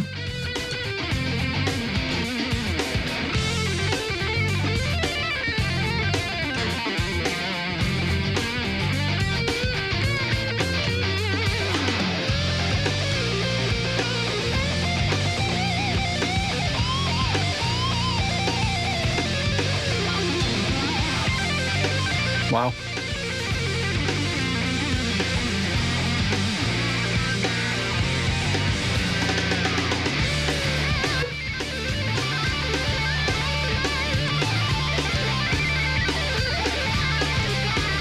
Jesus.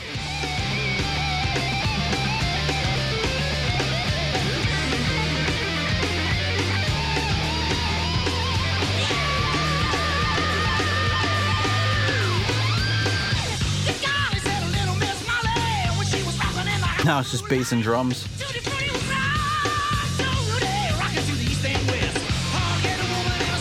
It feels like the drums keep like missing a beat or like losing time or something. Yeah, it felt like they were losing time around that last verse there. It's happened a few times, but I think I think it's intentional. But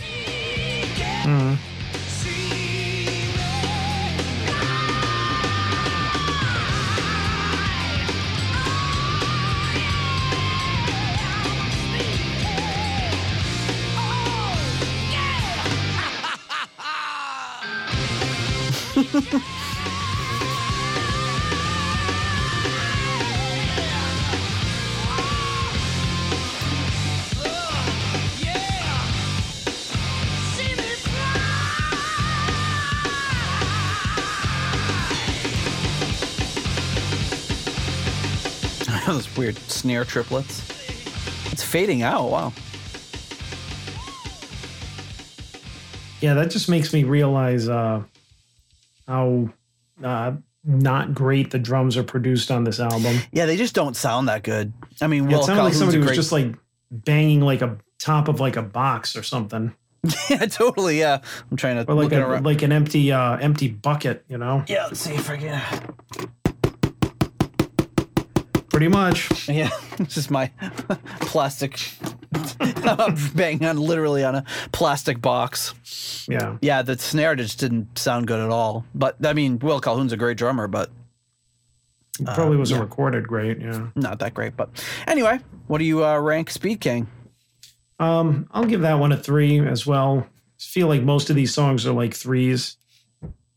You know, this one was a pretty faithful recreation of the original. But the more that I wish that they would get somebody else to sing these, because like, again, JLT is good, but he lacks that intensity of like what Gillan brought to the original vocal. I think they need somebody to do that. Like, he sounds like, I mean, I don't know if it was the way he was also produced on this, because a lot of these compilation albums are notorious for being like kind of, you know, they're thrown together, or they have different producers, or it's just really loosey-goosey in the studio type thing. So nobody really produces them like great. But he just sounded really like one-dimensional on this. You know, it's like he was hitting the notes and he was bringing it JLT style, but there was just something missing, you know? Yeah, I can definitely see that. I would give it a 3 as well. I think it's along with Stormbringer, probably the two most faithful covers we've heard. But yeah, it didn't. in a way, like that little instrumental part with the guitar solos was insane and pretty interesting. But I think I dig the ones they did that were a little bit more outside the box. Yeah. So with that being said, the second to last track on the album, the penultimate track, is Burn. Going back to Mark III. On drums on this one, we got Van Romain, drummer who was Steve Morse band drummer, worked with Dio, Spencer Davis Group, Steve Vai, Kansas, Dixie Dregs, Blood, Sweat, and Tears, one of my favorites. And he also played drums with Deep Purple at the 1999 Concerto. So alongside Ian Pace. So some amazing credentials. We're doing Burn. So here we go. Right into it.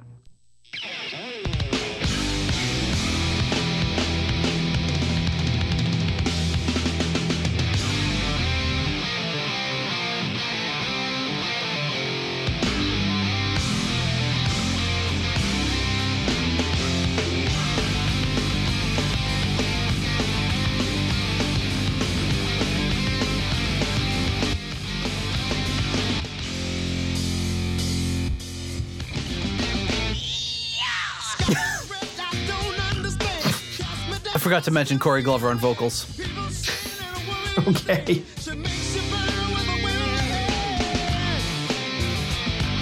Lead and rhythm guitar Simon Gregory. And there is a lead guitarist, Lars Y. Loudamp, which is a alter ego of a certain guitar player we should recognize once we get to the solos. We'll see if you can pick them out. Lars Y. Loudamp.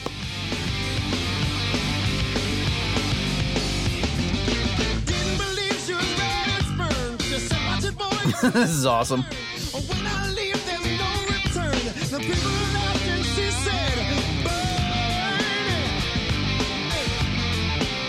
All right, this is pretty cool. I feel like it's a little obvious the other Corey Glover songs sounded kind of similar, but yeah, not hating Corey it. Glover-fied. But the Turner ones are the most straightforward.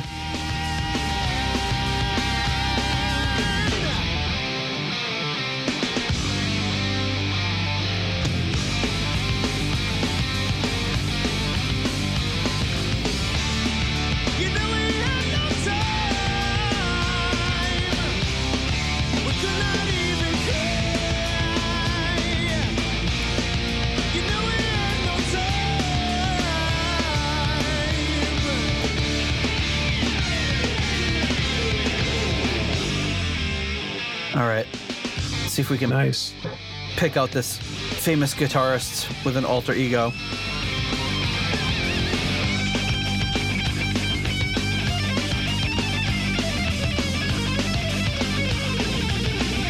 Marty Friedman.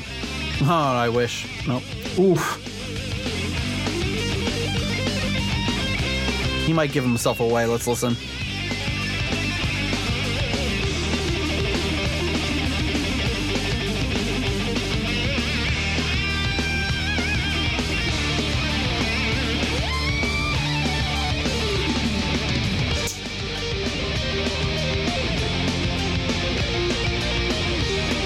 This is very typical of him.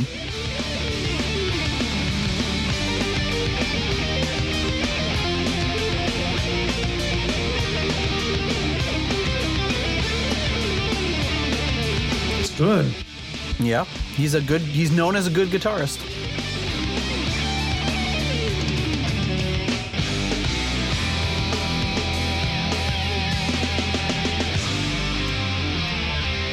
Now we'll see if you can get it at the next. Nice. So he just touched a hot pan. Ow! He's just channeling his inner Hughes via the California Jam. Yeah.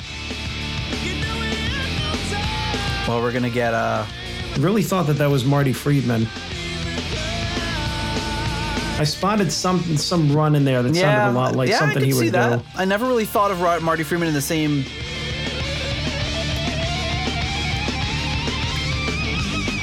Let's listen again.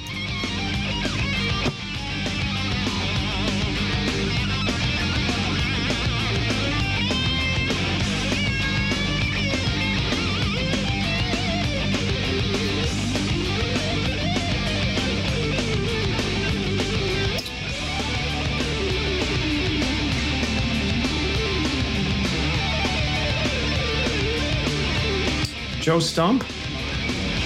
Nope. Listen to this.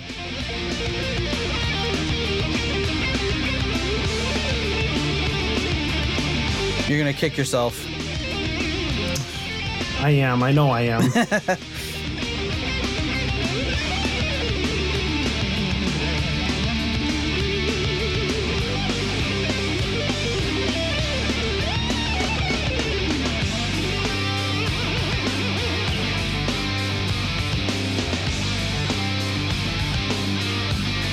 Oh, no, it's like get this. Sky is red, I don't understand. Goes into like the most People saying that a woman is damned. heavy metal thing into this funk jam. Give it to me now. The morning came and no one cared. The earth was shaking, we stood and stared. When it came, only one was spared. I'm still here.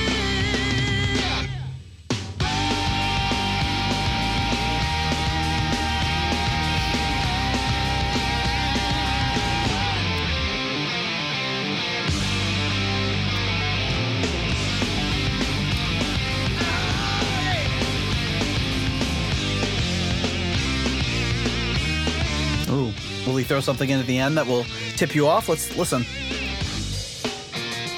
No, maybe not.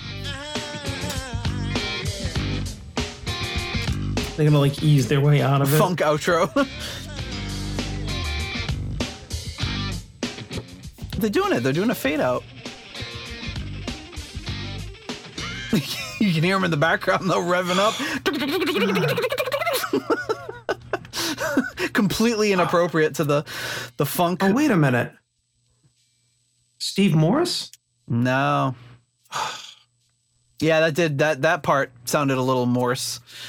Oh, But man. Morse doesn't Am I usually in the keep right ballpark? I mean, it's obviously a shredder. It's a shredder for sure. Tell me.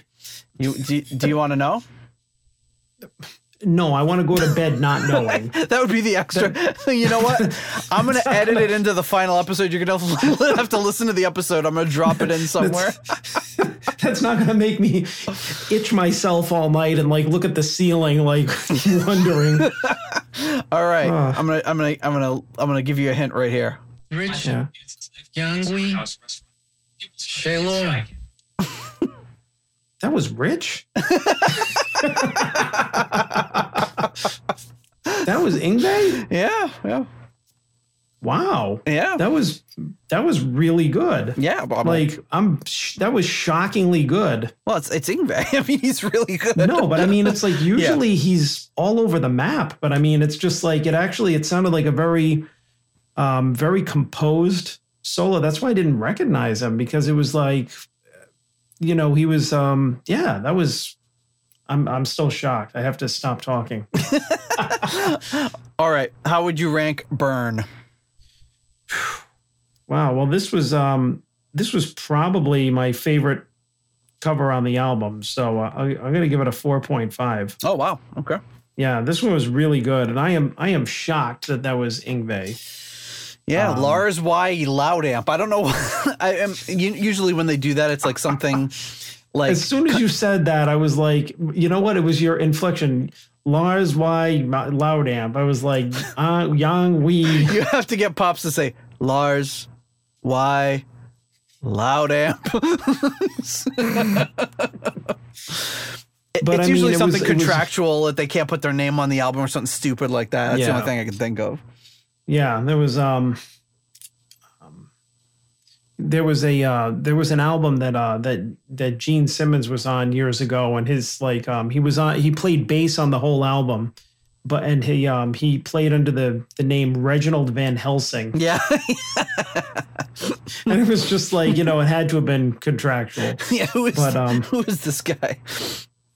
But yeah, no, that was like, now I hear it. But I mean, yeah, like if I went back and listened again, maybe I would hear it. But I mean, just not knowing that, it's just like, I mean, I could pick up Yngwie like that. Yeah. And this was definitely like he toned down, or he made some choices that were really,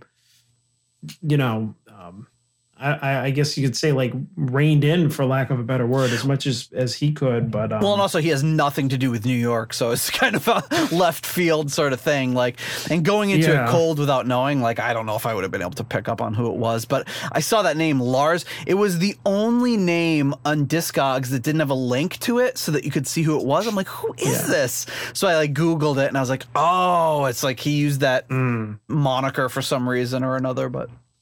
Well, either way, I thought, I think I don't know. I feel like if this were a tribute album where they had the same band going through the whole thing and Corey Glover had done the lead on all these songs, this would have been like, they would have been like probably all 4s across the board, or 4s, 4.5s, whatever, because I really enjoyed this. And it followed that same structure of like, it was kind of a halftime verse, and then the chorus sped up. And I mean, he's just, I think he's a great vocalist as well. I think he sounded full. He sounded really good singing these songs. He was faithful to him while kind of doing his own thing.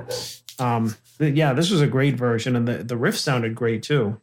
My dog is being super loud, so I'm going to have to play the jingle that that Mark emailed to me. Devil Dog, the Hound of Hell, Tuesday at 9, 8 Central and Mountain, right after the paper chase.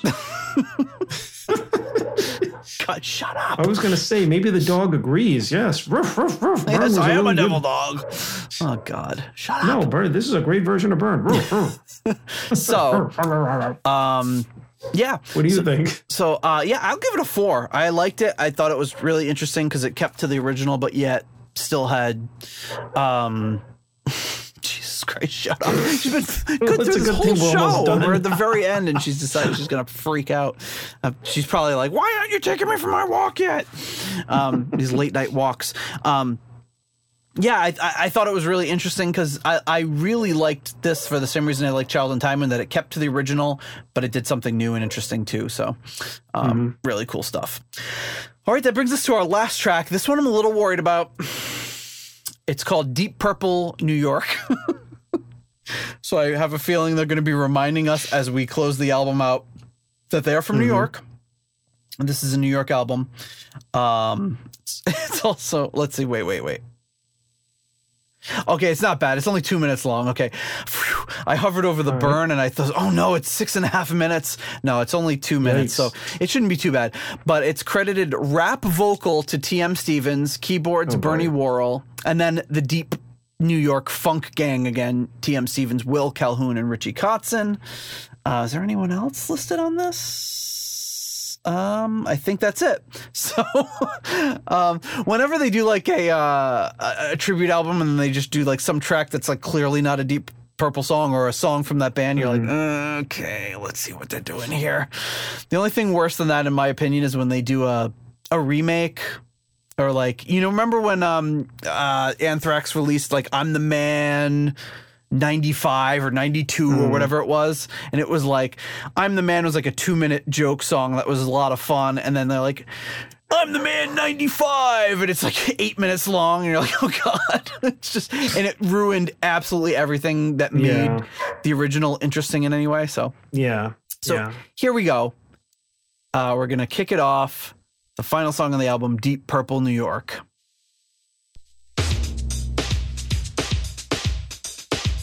Yeah, testing 1, 2, 1, 2 from New York City. Deep Purple, New York. Yeah, that's what I'm saying. Deep Purple, New York. Yo, I want to give a shout out and thanks to my homies. So it's like a credits they're doing. That's what I'm saying. Deep Purple, New York. Yo, the Bronx is in the hands. Will Calhoun, what's up? Yo, from the village, Van Romaine. Yeah, that's what I'm saying. Simon Gregory's in their hands.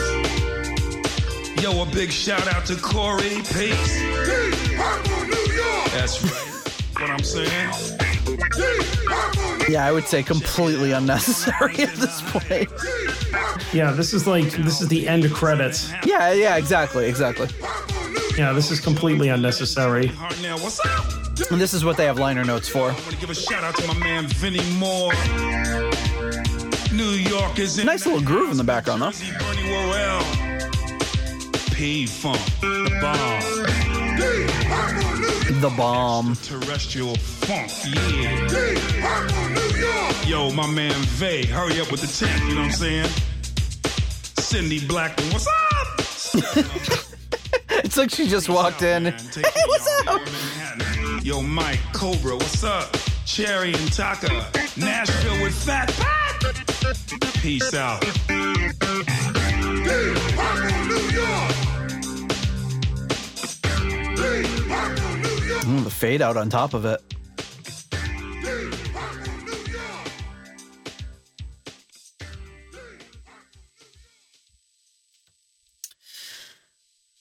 What is there to say about Deep Purple New York? That if I had this album and it came up in a mix and this came up in like shuffle, I would be upset. I'd be so mad. Looks like so, sometimes it would in a shuffle like that whenever they had hidden tracks, you know, they come up with the last song on the album. There'd be like 8 minutes of silence in your shuffle, and you're like, God damn it, I'm gonna go, gotta get up now and skip to the next one.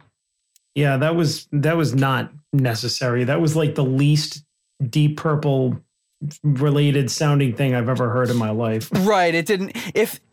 And that's pretty much exactly what I expected from the title of the song. But if they had done anything that was like an original Deep Purple-esque sort of thing, I'd be like, oh, that's kind of interesting. But yeah, like they could have very well ended this on Burn and it would have been totally fine.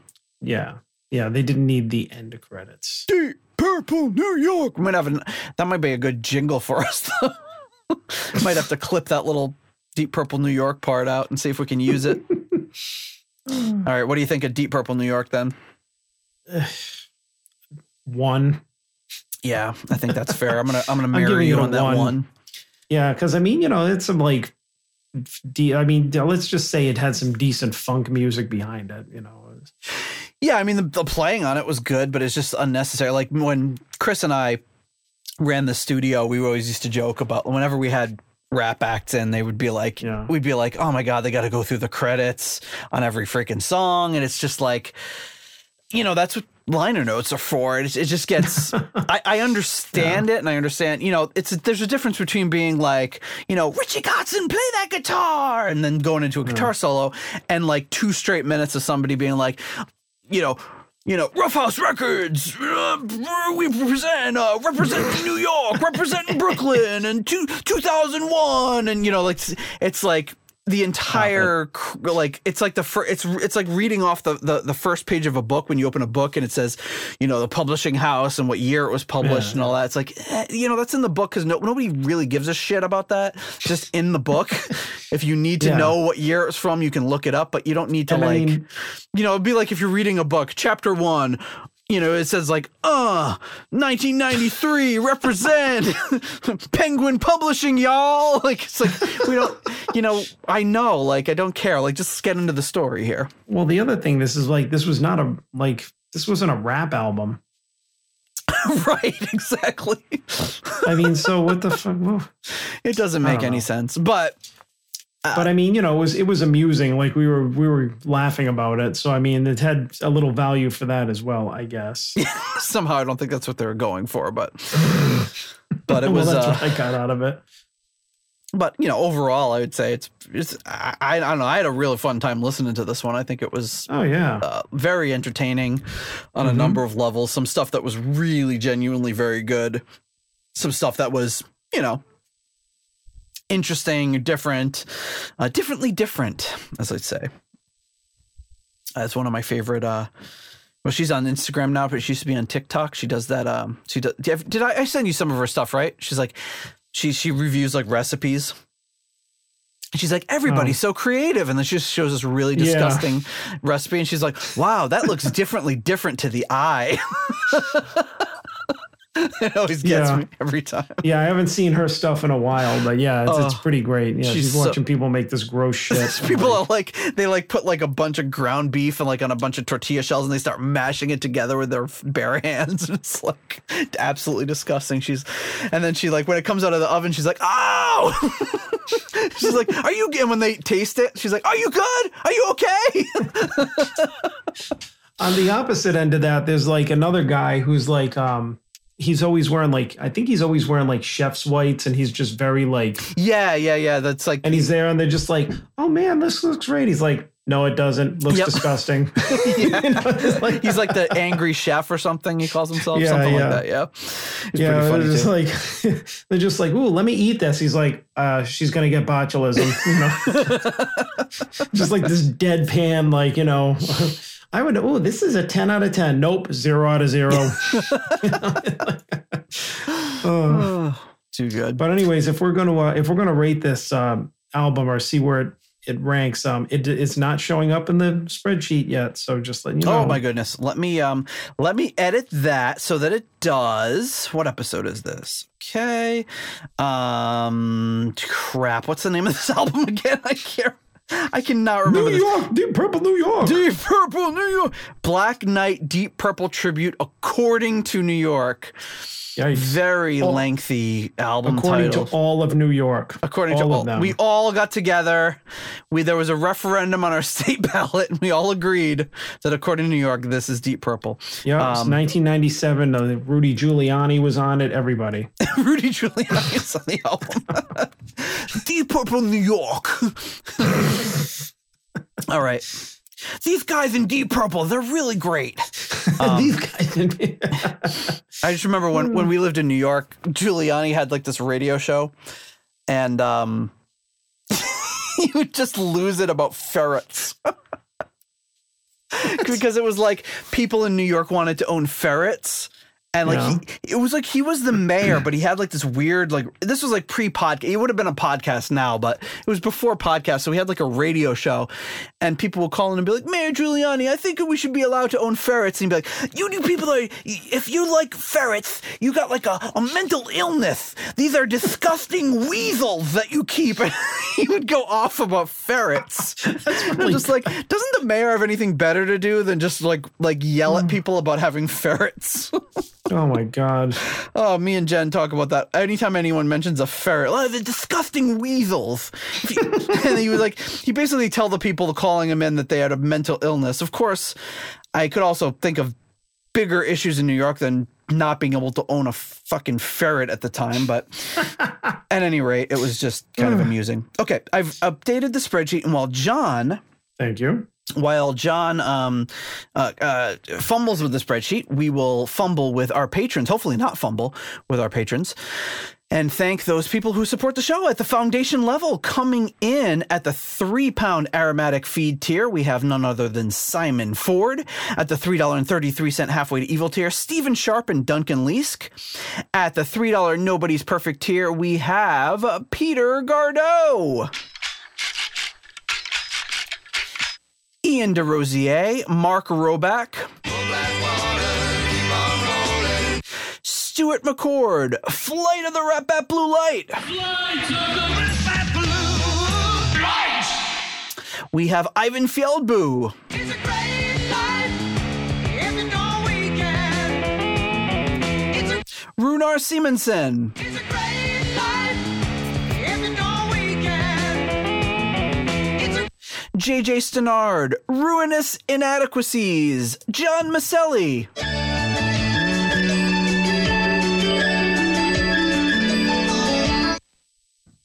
Jonathan, Samantha, Mona, and then anytime somebody from the old country came, Mrs. Rosie.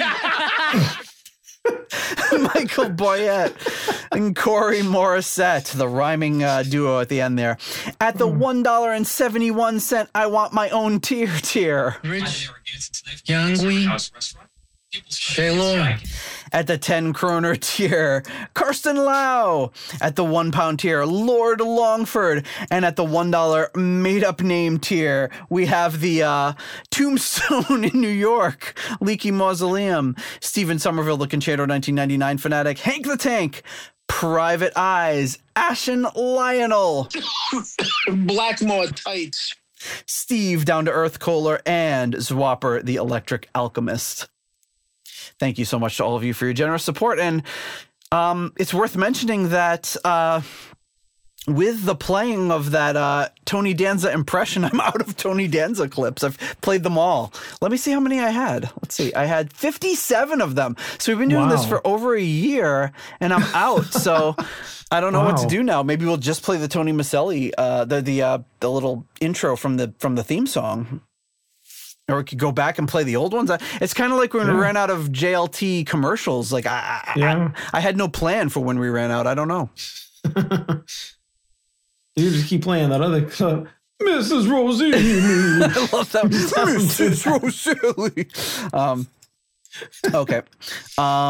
All right. So with that, it is time to bust out the spreadsheet.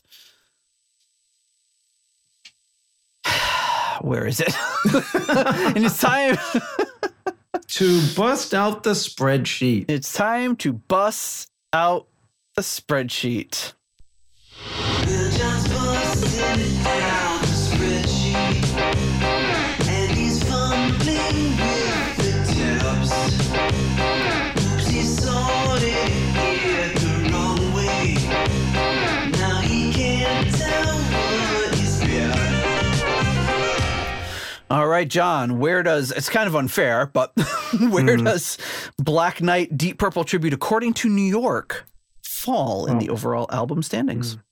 Well, you won't understand how unfair this is until I explain it in a minute. So, so it's a 6.23 combined rating. So we're pretty lockstep on it. So it's a little bit below. It's one below LA Blues Authority. Blah blah blah. Glenn Hughes. Just by a little bit. All these freaking long album titles.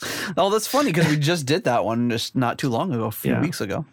And it's above Magic by Gillan, but it's 4 spaces below the Remachined Tribute, which I am violently opposed to. I can't believe this. Has that piece of garbage song on it. Yeah, and it's not even above it. But the rest of that album was pretty good. I mean, I guess. But this one was different in the way that I would say this one's a little more fun than that one was. But that one had a terrible track. But of course, we gave a 1 to the last song on this, which probably is what hurt it. Yeah, well, maybe they shouldn't have done that. If you like 30 years ago. Yeah, if you took off the last track on this, it probably would probably improve the average enough to beat out Remachined. Because if you ask me, I'd probably rather listen to this. Yeah. Oh, absolutely. I mean, that even wasn't a song. I mean, was that even fair to rate it? Yeah, it was like credits. I mean, they called it a song and put it on there. I don't know. All right. We've had this issue before where we've had like weird tracks that we have to rank. Well, I mean but it also shows the inherent problem with ranking songs like this. It's hard, you could look at this and say, oh, this album song by song scored less than this album, but you might like that album better. It's because it's not a perfect science. Right. Well, either way, I agree. Fun album. Great listen. Honestly, never heard it before or heard of it before until tonight. Yeah, very cool. Yeah, had a lot of fun with that one. And wow, I think we went a little long tonight. I knew. Oh, gee. Yeah, yeah. That's a surprise. Surprise! Even though we tried to keep the opening banter to a low, but yeah, I think we should probably end it there. The album was a little long, so I thought it was just probably too much to break it up into 2 episodes, but hey, we'll just have a long episode for you folks that have long commutes. I know when I have a long I do have a long commute, so I appreciate when podcasts are long. One of our top criticisms is probably that our episodes are too long. We got one the other day. I was like, I was listening to this episode and it took you 40 minutes to get into the songs or whatever. It's like, I don't know what to tell you, man. Skip ahead. It's a podcast. Either skip ahead or maybe it's just not for you. It's okay. But all right. Well, that was a lot of fun.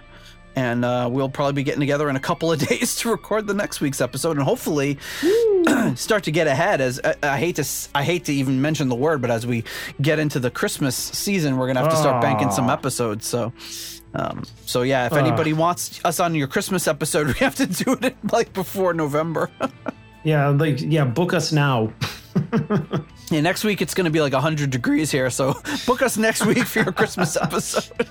Oh my God. Yeah, we'll have to do our Christmas episode pretty soon too. Oh, while we're sweating. I don't want to think about it. All right, John. Well, we'll see you next week. Okay. Later. Bye. Thank you for listening to the Deep Purple podcast. If you like what you hear and would like more episodes in the future, please donate on Patreon to support the show. You can also leave us a review in Apple Podcasts to help new people discover the show. You can follow us on YouTube, Instagram, Twitter, and Facebook for show updates. See deeppurplepodcast.com for more details.